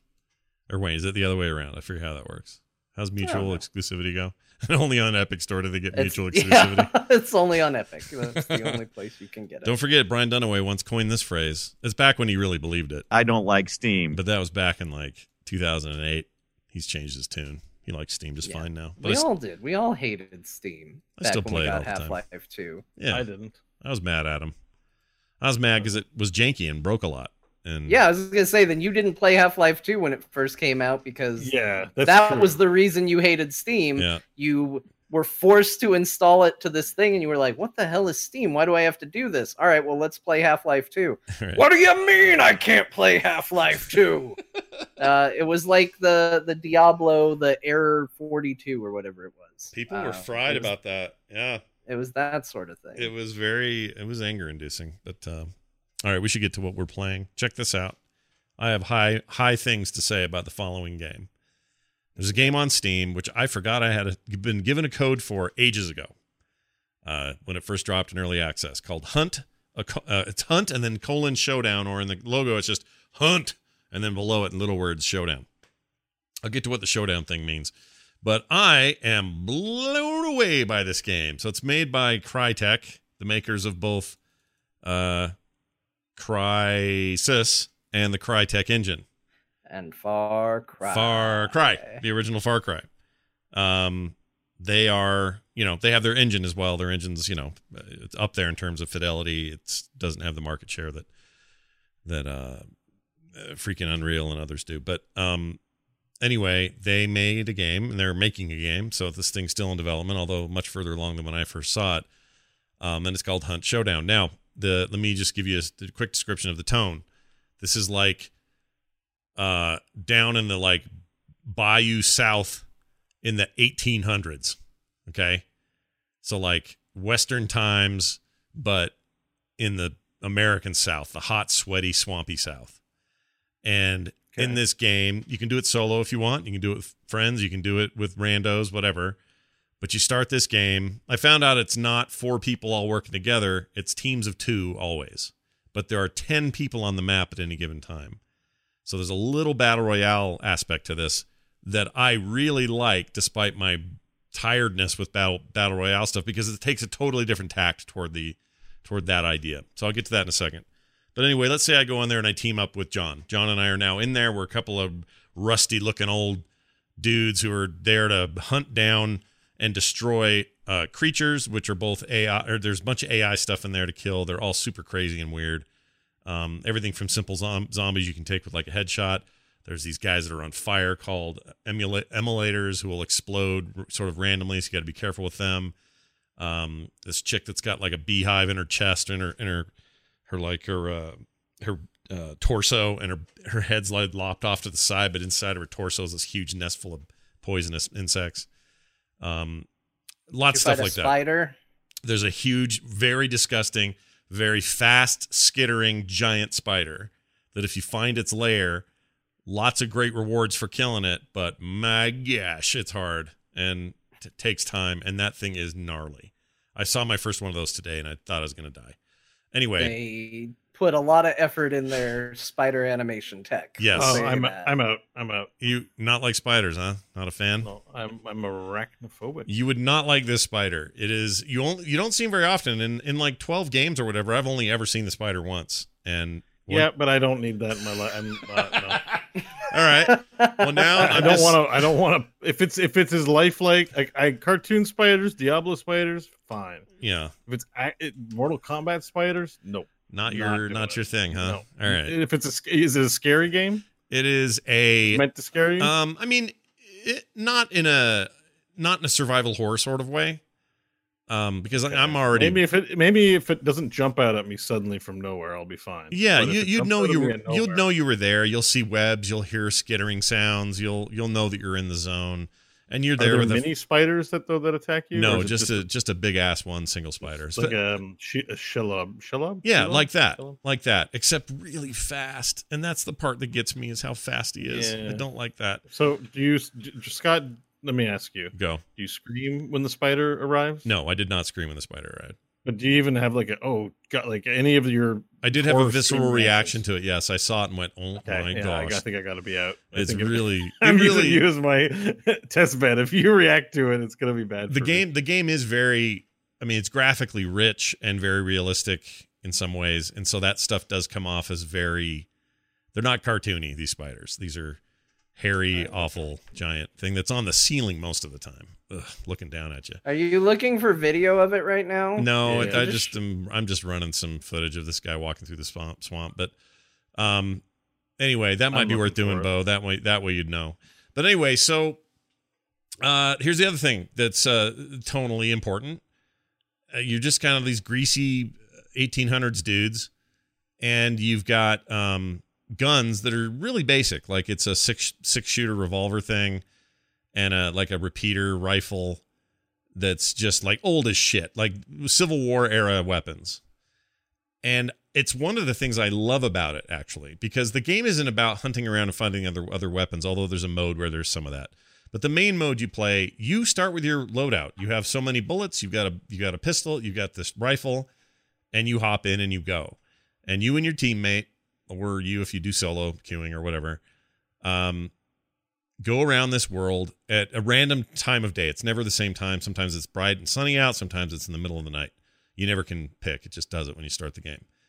To this run down awful place where there's zombies everywhere. There's dead cows rotting in the sun. Like, it's very apocalyptic. Got just a weird vibe to everything. Creepy in a way that isn't, I don't find like super scary, but I find just visceral and real, I guess. Anyway, so back to our point, John, earlier about the middle ground between arcadey and simulation. This really nails that because the weapons are very deliberate. Shooting one of those, it's old. You got to aim. If you miss, you got to, reload. Reloading takes a little while. You're not running around like Overwatch in this game, not even close. But despite that, it doesn't punish you too bad. Like, there's ammo refills all over the place. They are available to whoever needs it. Meaning there could be a box and I get it and my other guy gets it. So it's not like I used it up and he can't, like in Vermintide or something. You're not picking up other weird weapons out there that do wacky stuff. You just have what you have. And the health stuff is manageable, so you don't feel... There's ways to refill your health if you're getting hurt. But if you're on fire, you can put the fire out. That will stop you from burning, which will take you back to full if you do it fast enough. If you get cut and you're bleeding, you, again, can stop the bleeding. You kind of have 3 levels of health. It reminds me of the way that the Division does it, with 3 notches of health, and they'll refill depending on what notch you're on. So if you've lost a full notch of the 3, you'll now only ever have a maximum of 2. But if you only lose half of one of the notches and you get safe, it'll fill back up, kind of Halo style.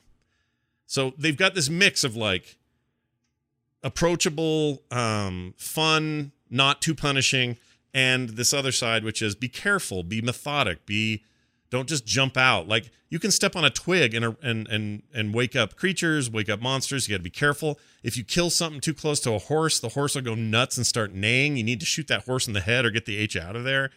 So there's a little bit of that, like you're notifying the bad stuff around you. But more importantly, there are 10 people on this map, teams of 2, all split up running around trying to do the same goals you are. And those same sounds and those same cues can get them all riled up and come in to see where you are. Like, actual people are going to hear you and go, oh, dude, there's guys in that, they're in that camp or whatever. And so you got to fight them. Sometimes you're fighting AI awfulness and humans will show up. And now it's like, well, shit. Someone's going to die here. May as well be us. Anyway, I'm not explaining this very great, but No, you are. I think it's really something else. It's neat. So John shared some video of the spider with me. Yeah. Yeah, he kind of moves like a fast real spider, not like a video game boss spider. I know, that's what's scary about him. It's triggering me watching the video. I don't think I can't play this game. Everything is some of this stuff sounds cool, but that spider is mortifying. Yeah, it is. There's no doubt about it. He moves quickly. He moves very quickly, and he'll be on the ceiling, and the guy turns his camera away, and then turns it. Now he's on the floor in your face. Yeah, the spider is ruthless. And again, I've only seen him once, so it's rare. Spider. It's very rare. Bad spider. It's super rare, though. That's the thing I'll say about the spider.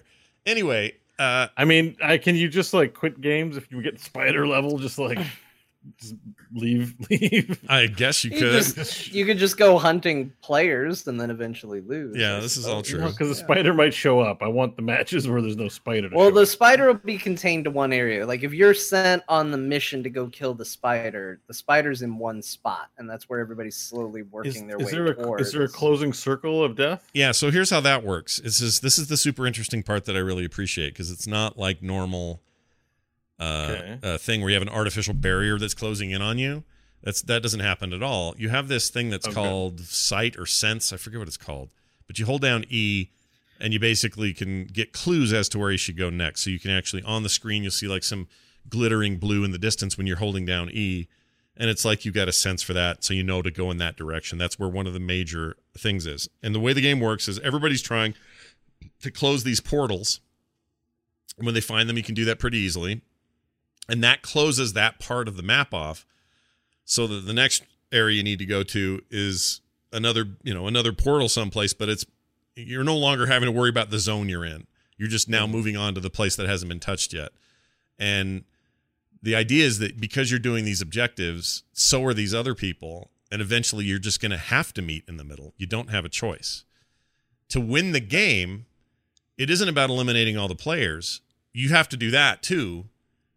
But you also have to eliminate the big bad AI creature at the end, which is one of the trippiest things I've ever seen in a video game. Just graphically, I've never seen anything quite like it. It's like the guy was made of birds or something. Sit there and pull a Zerschel, basically. What's a Zerschel? Yeah. Right. You just wait for the two people to clobber each other and kill the victor. You can, or you can pot shot. Well, you wait for them to be in the middle of it and then pot shot them to death. Yeah. If you can. And there are ways to counter that though from the other team's perspective, because the creature senses all of you depending on which one it is. And if you're making noise, if you're taking pot shots, it hears those shots and will sometimes just run toward you. So the AI is really devious that way. And they're very different kinds of AI. Some of them if you fight them up close, you're screwed. They'll just swarm you and you'll die, like the hellhounds. You just want to try to get some upper ground on those. There's this creature, I forgot what he's called, but he has a bunch of slugs that follow him around. The slugs are really dangerous and poisonous, but if you kill him, and it takes a while, but once you kill him, the slugs die. And then there's the basic zombies, which you just have to be really good at, like headshotting them when you can. And if another team hears you shooting, they're going to, maybe try to ambush you. But there's not this. Here's the difference. In something like Apex Legends or Fortnite, it's like, ooh, I hear shots over there. Let's go. And we're all done. Like it's just dead. Like it's just a crazy because thing. There's no monsters. They did away with that once. What is it? Nation of Zombies, not DayZ, but the other one after it, House of Zombies. Right. But it's the one from Daybreak. I forgot the name of it. The H1Z1. H1Z1. H1Z1. Yeah. So they originally had the zombies, which in my mind was exactly what you're describing. It was a way for people, in a game like Apex Legends. Apex Legends, like they immediately just turbo, like that's the game. Like, oh, I hear shots, let's go kill them. Let's go take advantage. And I find that more stressful than this because we're talking about a combination of that, but without the pacing that also makes Fortnite or Apex crazy. It's a slower. There's no artificial forced bubble. Which, right. In a world that's like very realistic, like if you think of PUBG, it has like, the mountain ranges and the items and stuff, trying to be sort of, there's a realistic aesthetic. There's nothing real about that giant circle that closes. It's pretty stupid, actually. Right. It sounds like, so that's why I'm like, oh, this game doesn't have that. That means it's not a battle royale. Yeah, the players basically close it, and there's no danger to being in it. You just won't win. The gameplay itself forces the players to want to do. They just want to do the things they're meant to do, and they don't need an artificial. It's a very like, if you think about it, in battle royales, that circle or cloud or zone is very like, we made this great game, but we have this one problem we can't solve. So let's just put something stupid in that looks like it's from alpha build of the game and just call it the game. Right. Like it's actually the stupidest part about battle royales is that there isn't a natural desire from the gameplay that pushes you to that center point. Right. So it sounds like this game has it in the form of the boss that you have to defeat. It absolutely does. Last man standing. It's about being the one to take down the boss. Now, if there's two teams alive and Team A takes out the boss, they win even if all the other teams are alive. My understanding, I've never been on the winning end of that stick, but I think that is correct. I think that's how it works. So if they're dilly-dallying because they were trying to be too slow to get to the fight or weren't, their goal is to take you down so that they can be the ones that take down that AI boss. The way you describe it, because without having played it, just watched a little bit of the video, and I'm just going to set aside the spider issue for now. Sounds really cool, actually. It's neat. It's really neat. I mean, there are going to be people that this isn't for, and that spider may be the end of you. I don't know, but like I won't be playing the spider level. There have been times in this game. By the way, the spider never leaves its lair. So if you want the spider, it's a deliberate thing for you to go do. I'm not going to win the game. Huge XP for that. Now, here's the thing, though. They don't really give you an advantage. It's not the objective? The spider's not the objective? No, he's not. The spider is sometimes the boss, I believe. Oh, really? Okay, sometimes. I didn't know that. It can be the big boss that you're sent to hunt down. Okay, that could be. The boss may change, and maybe the spider is just one of them. So maybe you would be screwed in that regard. I don't know. But I'll just eat the bullet now. Is there an option to turn the gun in your own face? I think the thing that probably would be the most the thing I don't like about the spider, not to just get hung up on one boss and why it's terrifying, but is that the AI, it's not one of those things where it's like the spider has aggroed on you and now will just be attacking you nonstop now that you've aggroed it. Sometimes it just goes and hides. Yeah. Sometimes you're just in the barn and it's just gone. Yeah. It's just not there anymore. Yeah. And you walk around the barn going, oh, there's a spider, and then it just drops on you. Yeah, it's scary as shit. Yeah, I'm not playing the spider level. F that. Well, here's the other aspect of the game I haven't described. After level 6, your character's permadeath.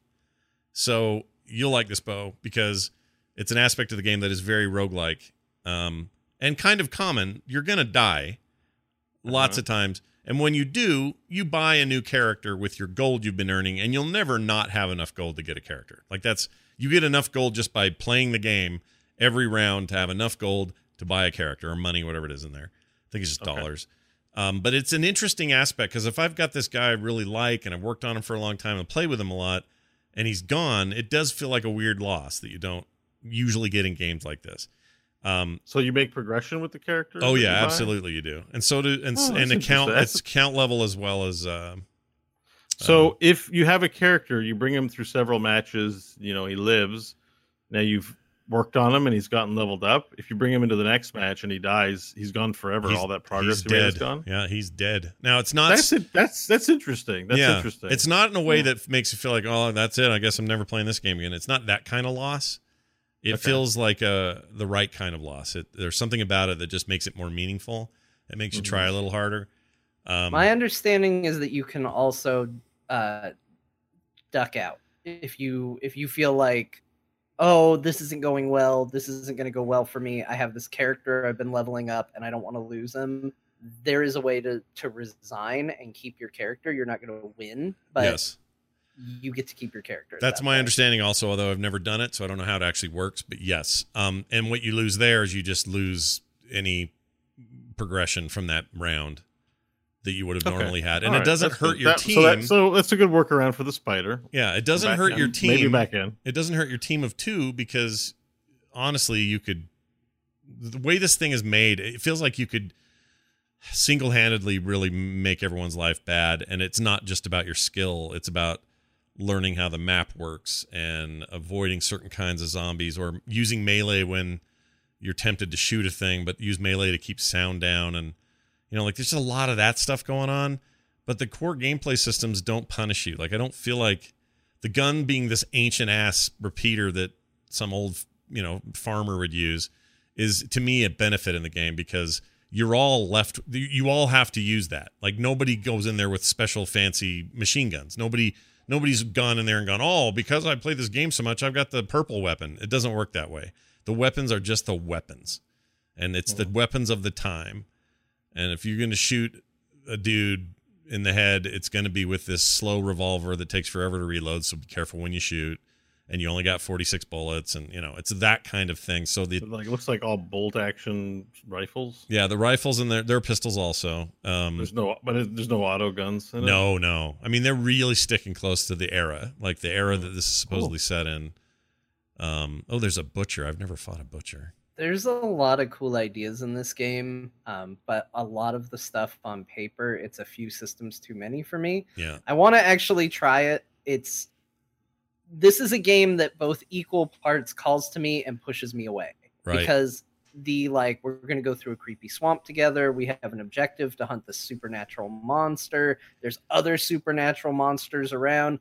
It's such a cool concept. I love the sound of it. And then you say, and there's going to be other people trying to kill you. And I'm like, well, now I don't want to play the game. Well, I have good news. I have good news for you. And then you throw permadeath in there, and I go, well, now I super don't want to play this game. Thank you very much. But I'm intrigued enough by the other mechanics that I want to give it a go. Yeah. And see if I can overcome the things. You should probably try it. And also the good news is I think there is a way to play this game with your friend or alone that is just the first scenario you described, which is I just want to fight these creatures and I want to win this map and I don't want to see another human being in here. I'm pretty sure you can play that way. Yeah.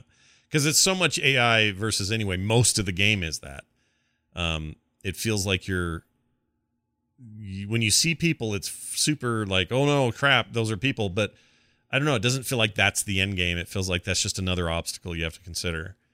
And again, the way that these guns work and the way things move, they don't have the advantages of they're not ducking and sliding and quick scoping. Right. Like that's not this. It's not a Twitch game, a twitchy game, I should say, in the sense that most shooters are. It's almost like you can treat the other players like a really smart other AI creature. Yes. Like these aren't other players. The way they play and the style they play isn't going to be exactly griefy. Yeah. It's going to be more just like, oh, I have to take into account that there is another type of monster in this game that is going to basically make all the decisions that will ruin my life. Wall huggers. And I found myself really just drawn in. I don't know. And I'm not usually wall huggers. There's a lot about this that would normally push me away, like you're saying. But for some reason, it's drawn me in. And the loss of character is not what you think it is. It doesn't. It's not like losing a character in. Well, what was your highest ranking character that you lost? I haven't lost one yet, so because I just hit rank 6, and so my next match will be. You haven't won a game. You haven't won a game, but you haven't lost any of your. No, but I just hit the level where I will lose one on my next. If I die in the next one, I'll lose. Oh, so next week you might be like, this game's hot garbage. I want to burn it. I want to throw it. I might. You never know.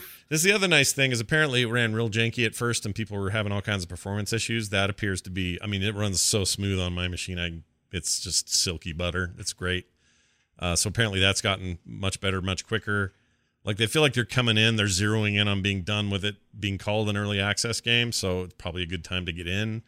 As far as I know, progression will continue forward. They're not wiping it.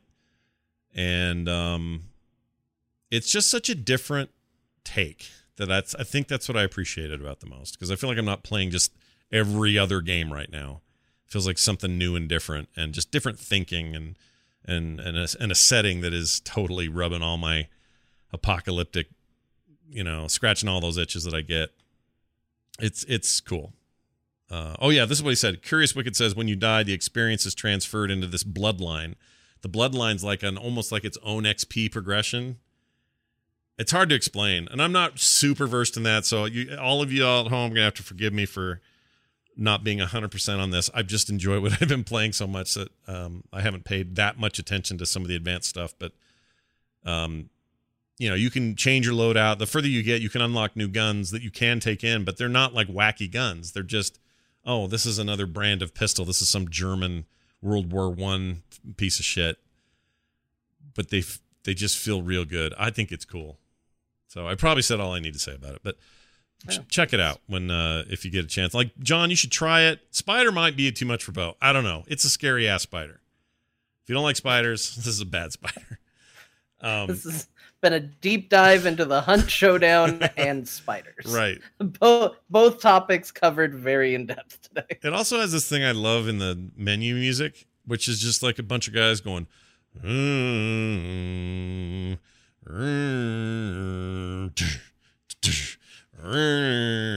like almost like working on the railroad kind of, but also creepy. It's hard to explain. It's really cool menu music. I'm into that kind of stuff generally in games. I like all that dressing, and this game's got plenty of that. So anyway, Hmm. worth checking out. That'll have to be something I check out. By the way, this just in, beep beep beep beep beep. Steam ad popped up while we were doing the show. Yeah. There's a 8-bit looking action RPG called Children of Morta that's having a free weekend, and it's published by the same people who did Moonlighter. Is Moonlighter a game you played? Yeah, it's the one where you sold your stuff during the day and then fought in your roguelike dungeons at night to get more gear and then sell it in your shop the next day. It is a very interesting game. Children of Morta free weekend. It's almost like someone there is listening to the show and sent the ad to me. Oh, look at this. It's an 8-bit, it looks like an 8-bit indie game, which you're into anyways, but it's like action RPG with damage numbers and running around. You can also love a woman. That's a weird way of describing. There's one point describing it, Bo, but thank you. It looks good. It looks really good. It looks good. No, but literally it says love, and then your guy has the head on a woman's lap, and you're rubbing her thigh, and the next thing, I think there's a scene later with kid, like you can have a kid with her. Yeah, she can get pregnant. Yeah. It just sounded like a bad foreign translation to like game mechanics. In this game, you can love a woman. Enjoy. I mean, you've described something I want. I love this style and I love that developer. It looks like it's not available except for the demo. So there's a demo and then a pre-purchase. Yeah, download the demo. But it just based on the strength of Moonlighter, I didn't play Moonlighter, but I've heard lots of good things about it, and I'm curious about Moonlighter. I hadn't even heard of this. I'm stoked now.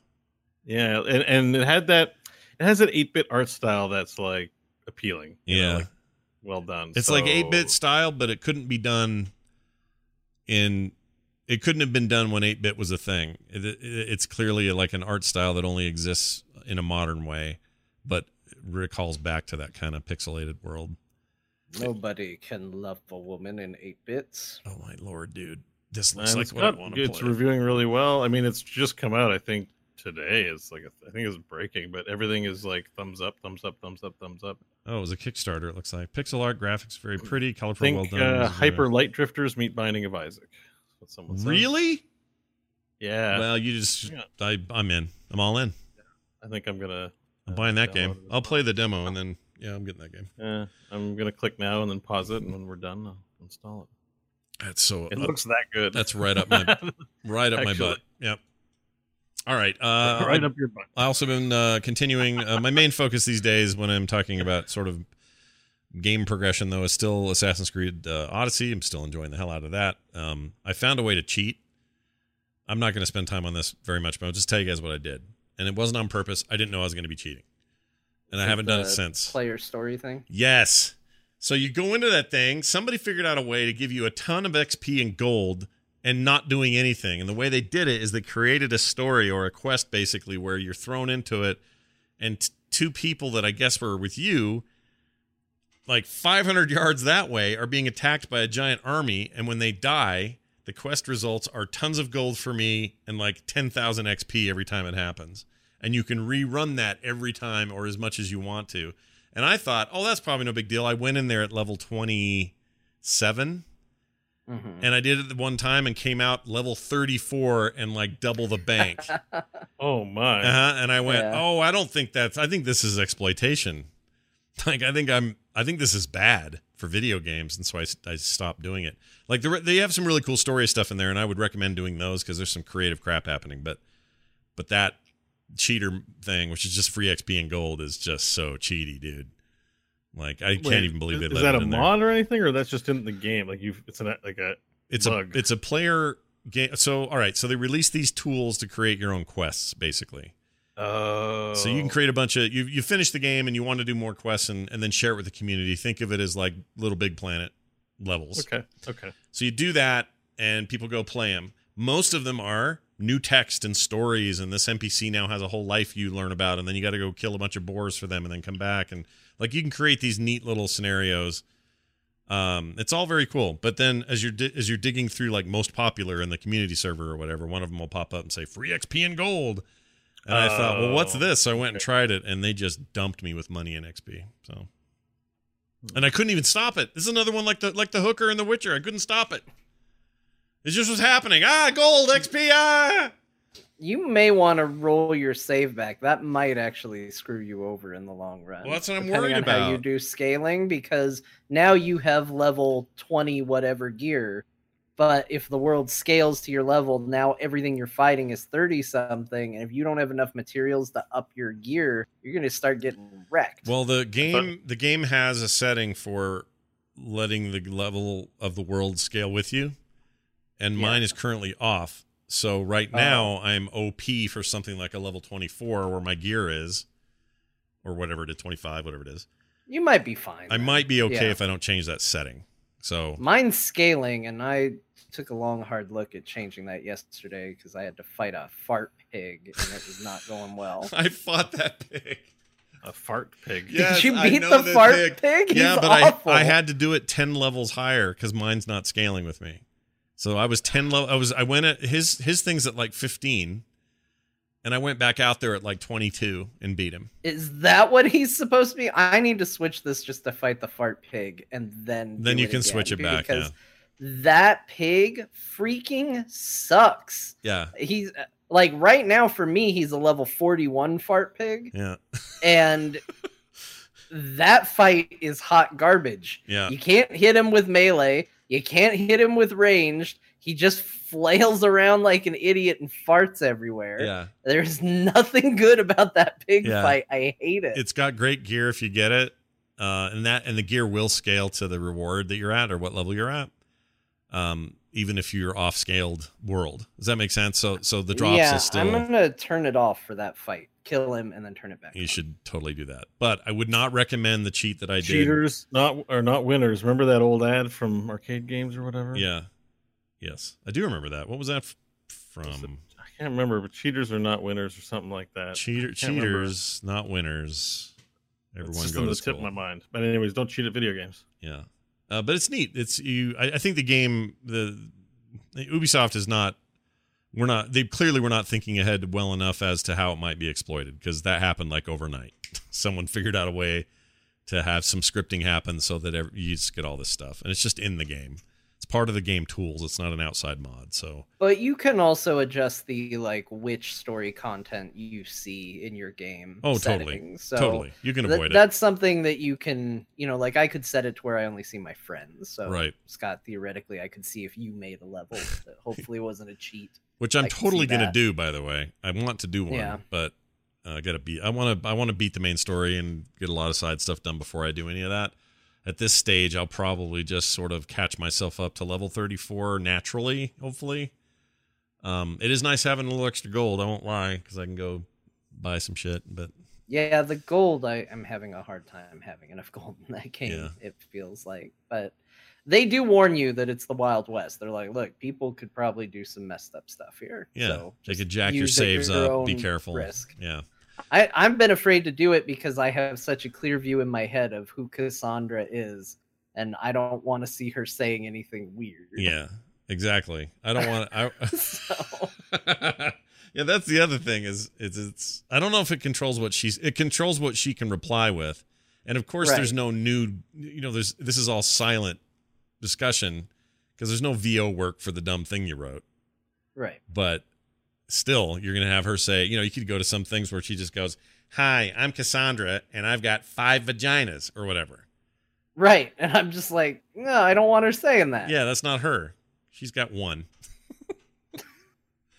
And she uses it once in a while. I romancing everybody in there. Anyway. I'm playing like a true Greek. Yes, I'm all on board for everybody. Yeah, I do the loving on every one of them because there's really no stakes in it. It's just like, I know, there's not even scenes. They just walk away for a while and then come back and go, that was fun, and then they move on with their lives. The only one I regret is that weird, prancy, naked except for a little wrap on his groin guy. Do you know the one I'm talking about? Yeah, where the goat ran out of the room? Yes. I hate that guy. He was great. That character was great. I hate him. My favorite thing about that guy is that he constantly lies to you for the quests he asks you to do. He's like, Oh, Cassandra, my friend here is so drunk. Can you please escort him back to his home? I'd be so disappointed if he didn't make it. So you walk this drunk guy back, and the whole time he's like, this is the way to my house. And then you drop him off, and bandits show up and murder him. And you go back to the guy, and you're like, hey, Yeah. he got murdered. And he's like, did he? That's horrible. And you're like, you lied to me about what you wanted. And he's like, no, I simply didn't tell you the full story. Yeah. That game is great. I love Assassin's Creed, or I keep saying Origins, Odyssey. 2 O's in a row. He also has my favorite bit of dialogue, which is you do this quest for him, you show up, and he's just like, I need you to go do a thing. You go, okay. So you go off, you go to point A, you do the thing for him, you come back, and then he goes, oh, excellent, I'm so glad you did that. Now can you go out and do this? And it's in the exact same direction, right where you were. And Cassandra says, the next time you want me to do 2 things, tell me both things at one time so I don't have to go back and forth. The game is incredibly self-aware in that regard. I mean, you still have to do the shitty thing, but at least they acknowledge, like, yeah, we know what you're doing. Yeah, it's great. Like, I appreciate that in a game that is otherwise, so adherent to the history of stuff and all that, and it likes to make these jokes without winking too hard. It's pretty good.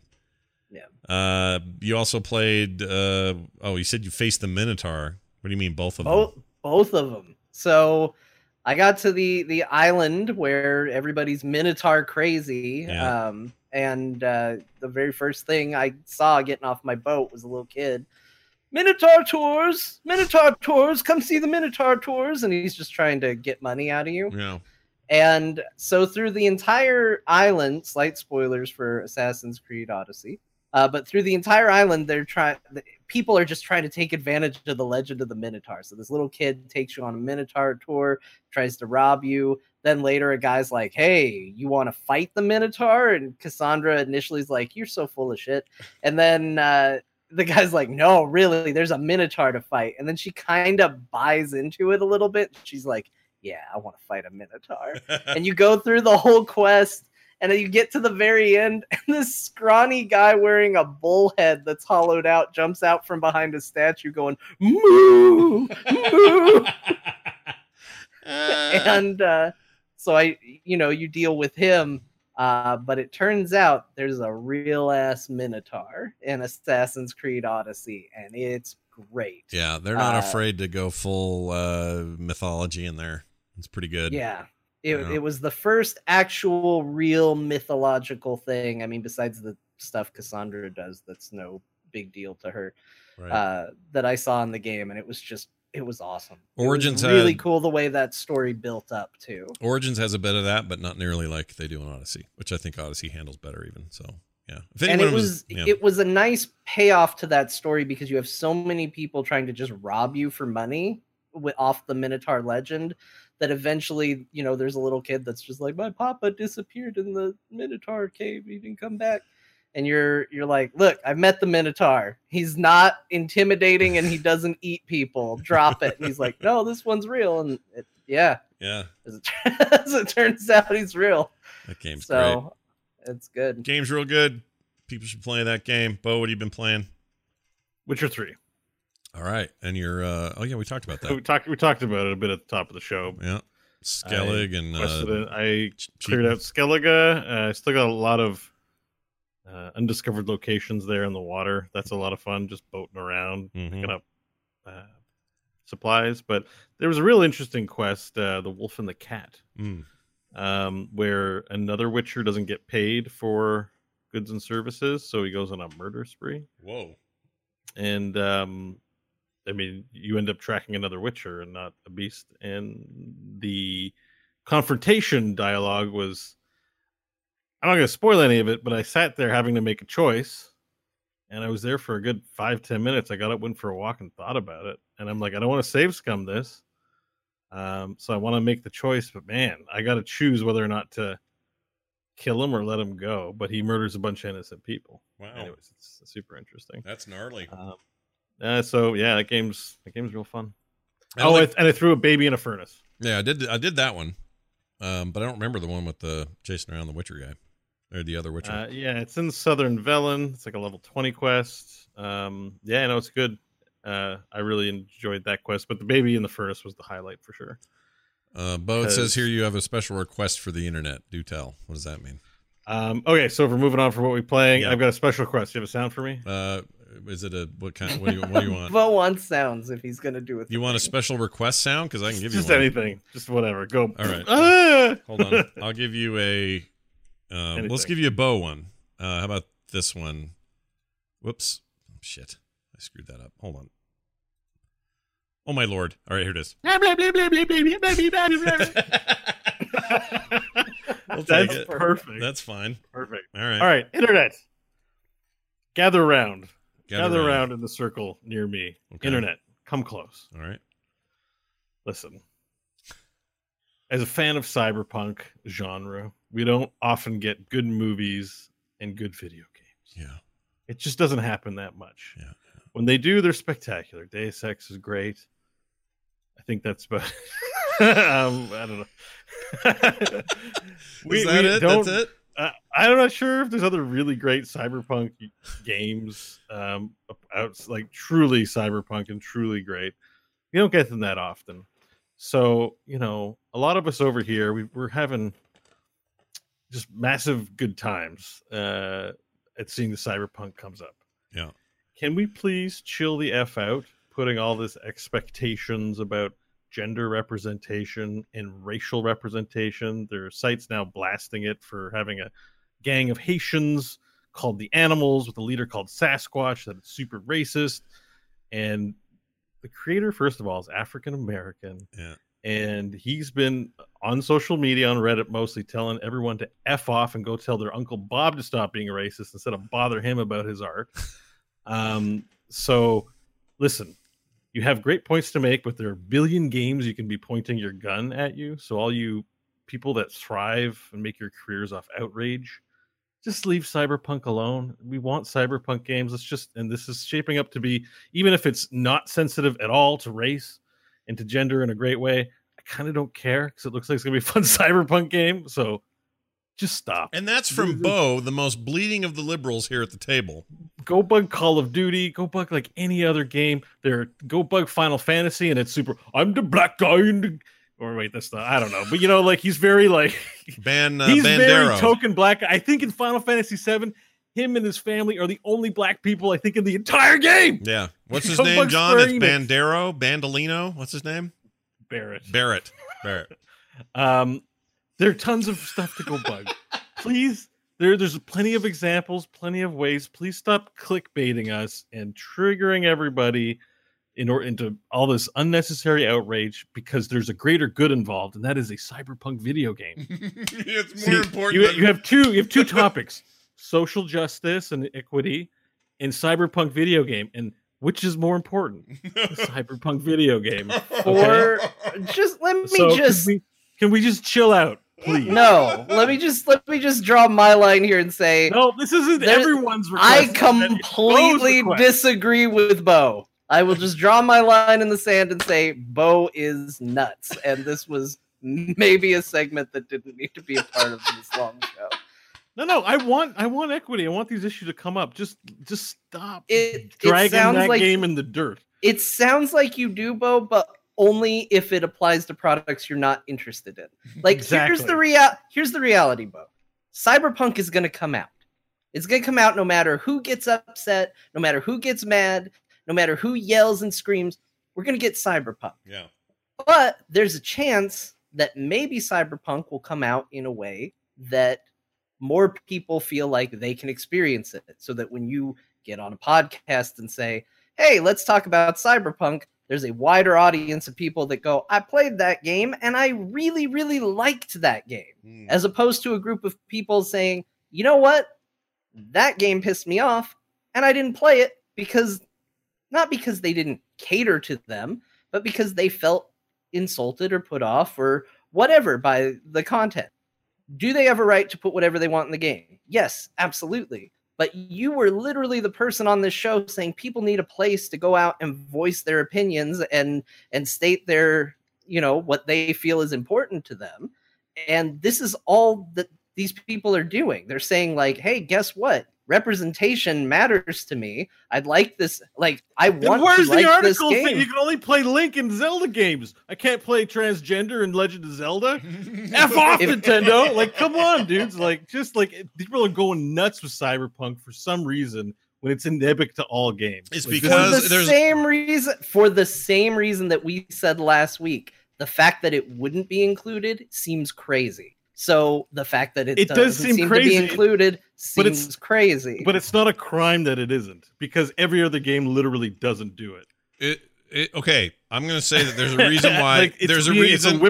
It's a whipping boy right now. Here's the explanation for why it's a whipping boy. It's because it's very prominent as a looming upcoming game. It's won everyone's award for best of E3, best potential game, best trailer, best opening, but like it won all that stuff from the award stuff. It is so highly anticipated. It's just a big red target right now. It's a clickbait thing. You put Cyberpunk's 2077 in, like I've seen videos that have barely anything to do with it, and they're putting it in their YouTube titles and tags and stuff. Oh yeah, you're not wrong about that. That's what I'm saying. Is people who make. I'm not saying we shouldn't have conversation. I'm saying, of course not. People who are making careers and selling ads based on this stuff, like, just drop it, because you're not doing it for all the other stuff.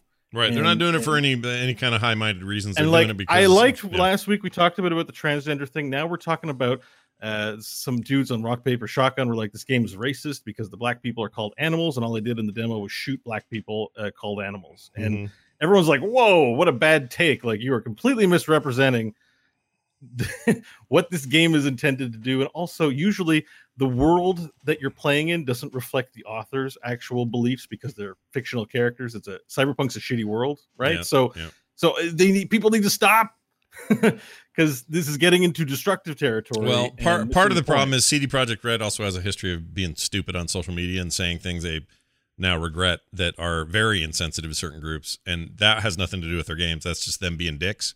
And so I think they're having to dig themselves out of a bit of a hole there. So when their big, huge flagship titles coming, and it appears to mimic some of their real life poor choices, that's easy and rage bait. But I just don't think they're showing poor choices. I think that people are I think people are running with. Oh, I totally agree. That's what I'm saying. I agree with you. I think they are doing that, and I think there are plenty of people hopping on the bandwagon that are just there to be on the bandwagon. Because the content goes through the owner of the IP for approval. This isn't a Witcher deal where the guy who Witcher hates video games and is a curmudgeon for all intents and purposes. Right. And so the source material you can kind of see is very heterocentric. Like, if you play Witcher, it's very like male gaze, man and woman gender role, like it's all that. And I think they're putting a lot of that in this game now. Like, I'm getting to the point where I'm like, okay, it's time to shut up now, because you're not doing this for no one's asking for a female protagonist in Death Stranding. It's like, oh, I can only play as this guy, I can't play, it's just where everyone's focus is right now. I know that's becoming a whipping boy. So my special request is to say, if you're going to do that, let's do that about all games and make that your mission. It's a Cyberpunk game. We're very happy to have a game in this genre be as exciting as it is. Just stop publishing these articles that aren't good. They're not good articles. They're not good clickbait. They're just like really, really lame and really not poorly thought out. And so stop it. Yeah. All right. I guess my special request to the internet is keep doing it, because I disagree. I think. Well, would you like to talk about why there isn't a girl to play in Legend of Zelda? Yeah, that is a topic. And you know why it's a topic? Because they asked the guy who is making the sequel to the new Zelda, hey, are we going to be able to play Zelda in this? And from what I heard, this is an anecdote. I'm hearing it from a story, but the creator's reaction was, why would people want to do that? He didn't understand that maybe there are female gamers out there that would like to play as Zelda. And he just didn't get male character. How does that happen if people don't talk about it? Yeah. How do people know that this is something gamers would like if they don't talk about it? This is where I agree with Bo, because I wish they were talking about it though. They're not. They're inflaming. They're inciting it's internet trolling. It's gamer gaydism. It's in a different form, and this time it's on the social justice side. You can't go around just lambasting people without fully realizing the context of everything. Yeah. There It's is a good way to do things and a bad way to do things. And yes, there are people out there that are just getting outraged about everything and just going to scream, and there's no winning. But there are people that are bringing up legitimately good points that I think in general has pushed gaming into a better place. Scott and I just talked about Assassin's Creed Odyssey and how fantastic it is, mostly on the back of how good the character of Cassandra is. If Cassandra wasn't an option because they didn't decide, oh, we're going to put a female character option in this game, and they just gave us Alexios, that's a game I probably wouldn't even play. Like, yes, there are I think people you're who missing take my things point. too far. I know all this. I don't need to be re-explained this stuff. No, I Well, think great. Bo, you've had a really long time to talk about this, so let me just get my point out, and then we can move on. I'll hold the floor for a moment. Here's the thing. One thing I have learned, and it is a lesson that I think is incredibly valuable, is that I've learned that I don't know shit. And if there is a group of people out there, not every time, but most of the time, if there's a group of people out there saying, hey, there's a shitty thing happening, and it's being ignored, or it's being accepted, or it's being treated as an okay thing, maybe instead of just saying, well, I like the thing, so they shouldn't be talking about it, maybe I should say, you know what? Maybe I don't have the right perspective on this, and maybe I should give them a little credit and at least listen to them. But you know, and whether or not, right? and whether or not, you said stop complaining about Cyberpunk. How is that not telling people to shut up about their opinions on the game? It's not what I said. So let me give what I and Bo, you can tell me if I'm dead wrong on this. I think John, what you just said is 100% right. 100% right. I agree with you too, John. Yeah, what you say there is absolutely correct. What I think Bo is saying, and the part I agree with, is there are, like a lot of things, when something becomes up front and center and the thing everybody's supposed to be paying attention to, there are people who are bad actors who are pretending to not be, but who all jump on this because they're getting the clicks and they're getting the likes and they're getting the YouTube views, and that's their whole skin in the game. They don't care about any of the actual issues. They're just there to stoke this fire, and it's the target of the moment, so let's target it. That does suck, because the gaming industry in general deserves so much more discussion than it gets. Issues like why is it not an issue that we don't get a female protagonist in Death Stranding? I don't know why no one talks about that, because it seems like we do with almost every other game. I remember Assassin's Creed itself, when Unity came out, they would not give those guys a break because there was no female protagonist. And in the end, they agreed and said, well, hey, the whole next game is you play as the sister half the time, whether you want to or not. Like, they went full in. And in an Odyssey's case, they really went the way I wanted, which is to really give me a fleshed out, interesting character and give us some choice. And let's have a rounded, way to look at this. And it's great. And it's commendable. And it's worth, all of those things are worth discussion.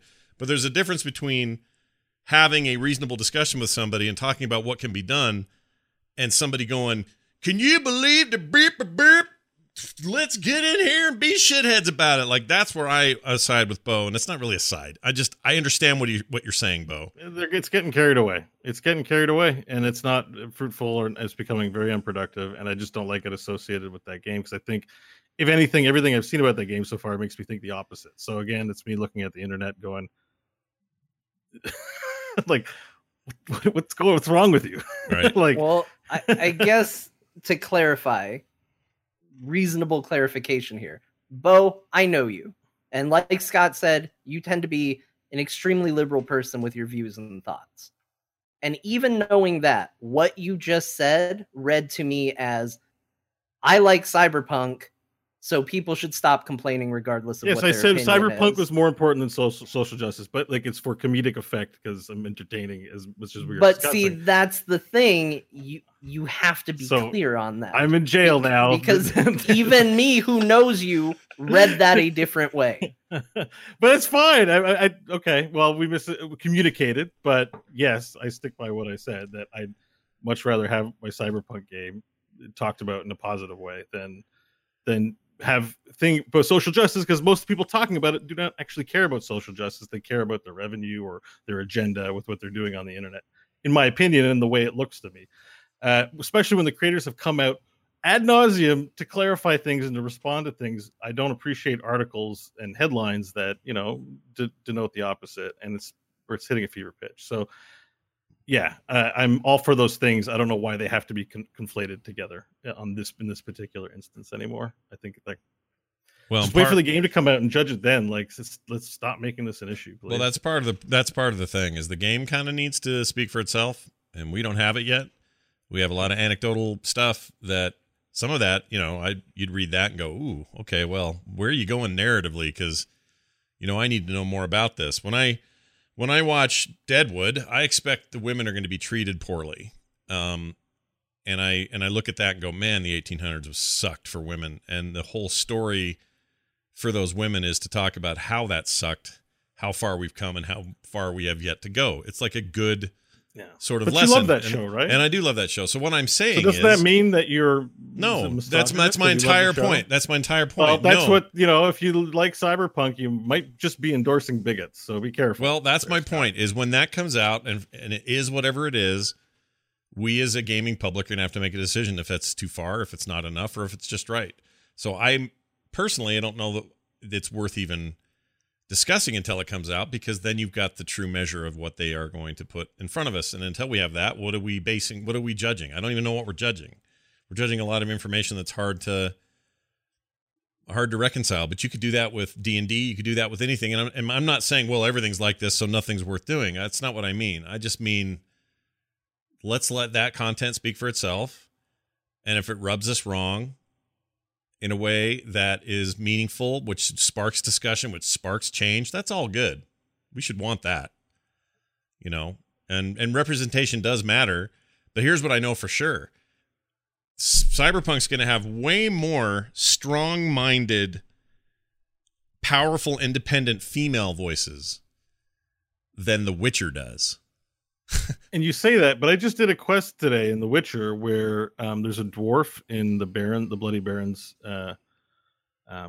keep, and he's the blacksmith, and he has a woman assistant, a human, and eventually you learn that she's actually the one making all the armor, and then they have a competition to see who can make better armor, and you and another guy wear the armor. You wear the good armor, and the Lord, the Nilfgaardian, shoots the other guy, and he takes the hit and goes down, and you get the armor, and you're good. And it's all about proving the fact that what matters here is that she gets represented to make the armor, that she should in fact get the credit. Right, and that's my point. The games it's are like a way to Project subvert those. made Witcher, and it's in The Witcher that, like, on some level they're thinking about this. There's another quest when you're in Novigrad, and some elf's getting beat up, or catcalled, some woman elf, so you can interact and go help her, and she tells you to F off. I'm no princess to rescue. You think you come here and there's a quest to save me? Get that. And you can't, there's no right way to finish it. She just tells you off. Right. So the company, again, I don't know where it comes from, because it's in their product that they definitely they're not just a bunch of dudes that are like, ooh, gender issues.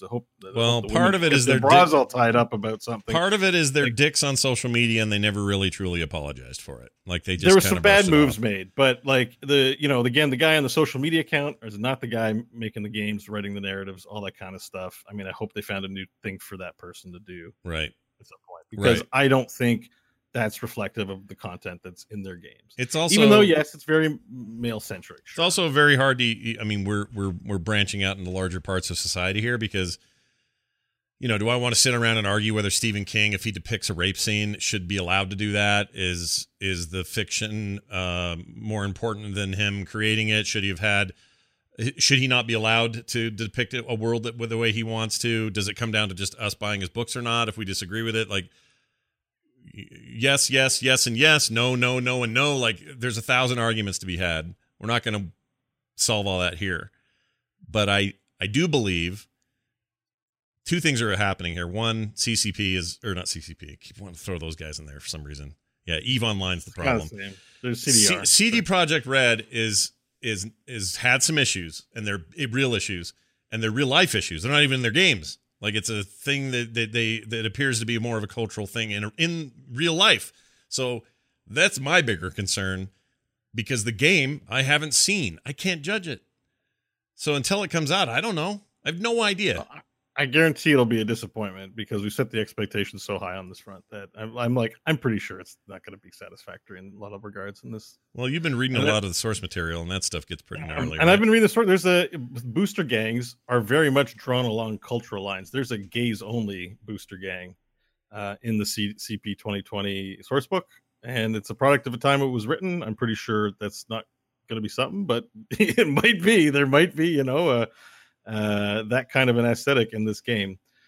And that's what I'm saying. I'm like, we're putting all these expectations on the company. Meanwhile, the industry is like super macho and super transphobic in many regards. I'm like, why are we lighting this game up? Not that I condone any of it, but at the same time, I don't avoid a game because it's not sensitive to certain issues. It's never been a basis of selection for a game too. So I just think it is just getting too nuts. It's getting too nuts, in my opinion. And we should have those conversations, but let's just not like tear down one IP. Let's tear everything down, or let's have, let's burn it all.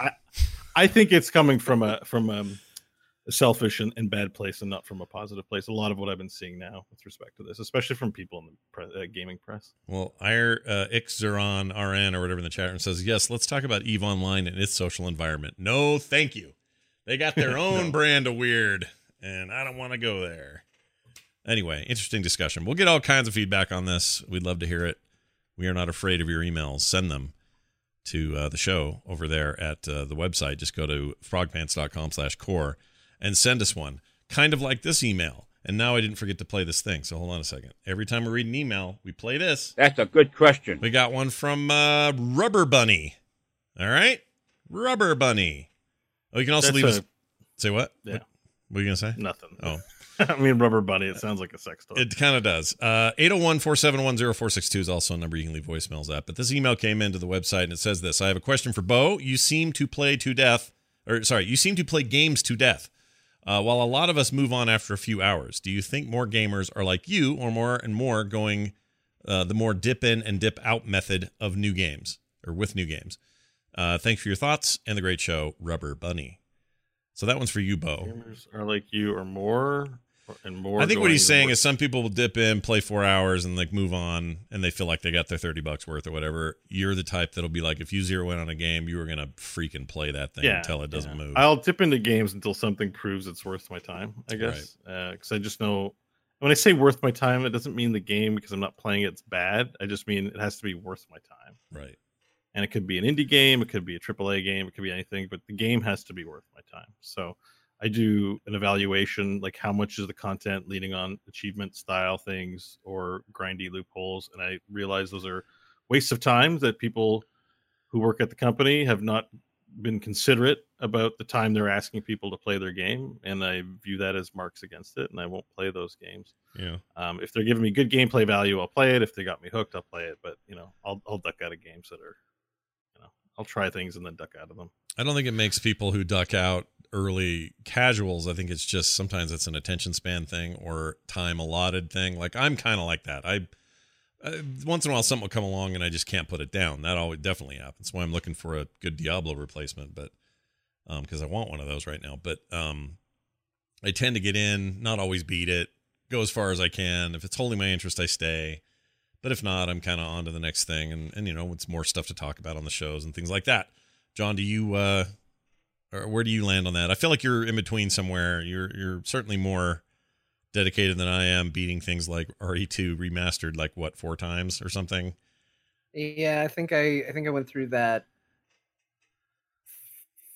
4. I'm on my 5th, I think, playthrough of that game. When a game grabs me, I will usually go pretty deep with a game.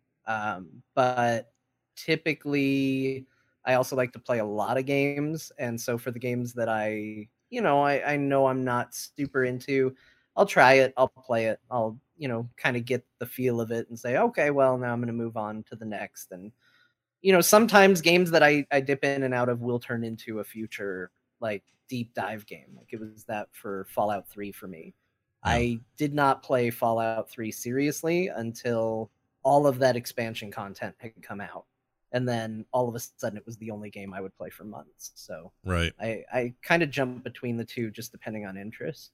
Yeah, I think that's kind of me as well. Thanks for the email. You can send us emails right here at the show. Go to frogpants.com/core and leave them there. Thank you, Rubber Bunny, if that is indeed your real name.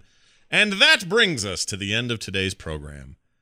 Good stuff today. Well, we made it. Longest episode of anything I've recorded this week, or maybe this month. That's my fault. I thought maybe my long episode. 2 hours, 24 minutes. My quick little message was going to be like, just cool in the gang, and it turned into the Nuremberg trial. It's literally 20 minutes short of a There Will Be Dungeons episode. So it's like we're almost right there. But good stuff all around. I wouldn't change a thing. I'm glad you guys were able to come with us and be here. Everybody listening at home or otherwise, thank you for being part of the show. If you like what you hear and you want to show your love to us, it's real simple.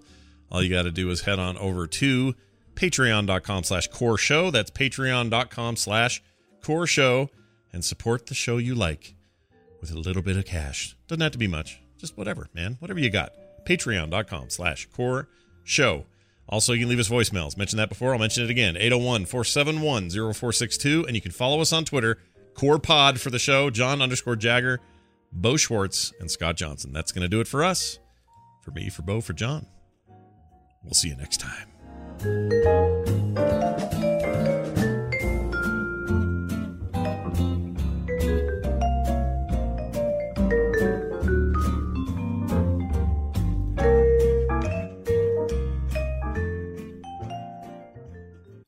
This show is part of the Frog Pants Network. Frog Pants Network. Get more shows like this at frogpants.com.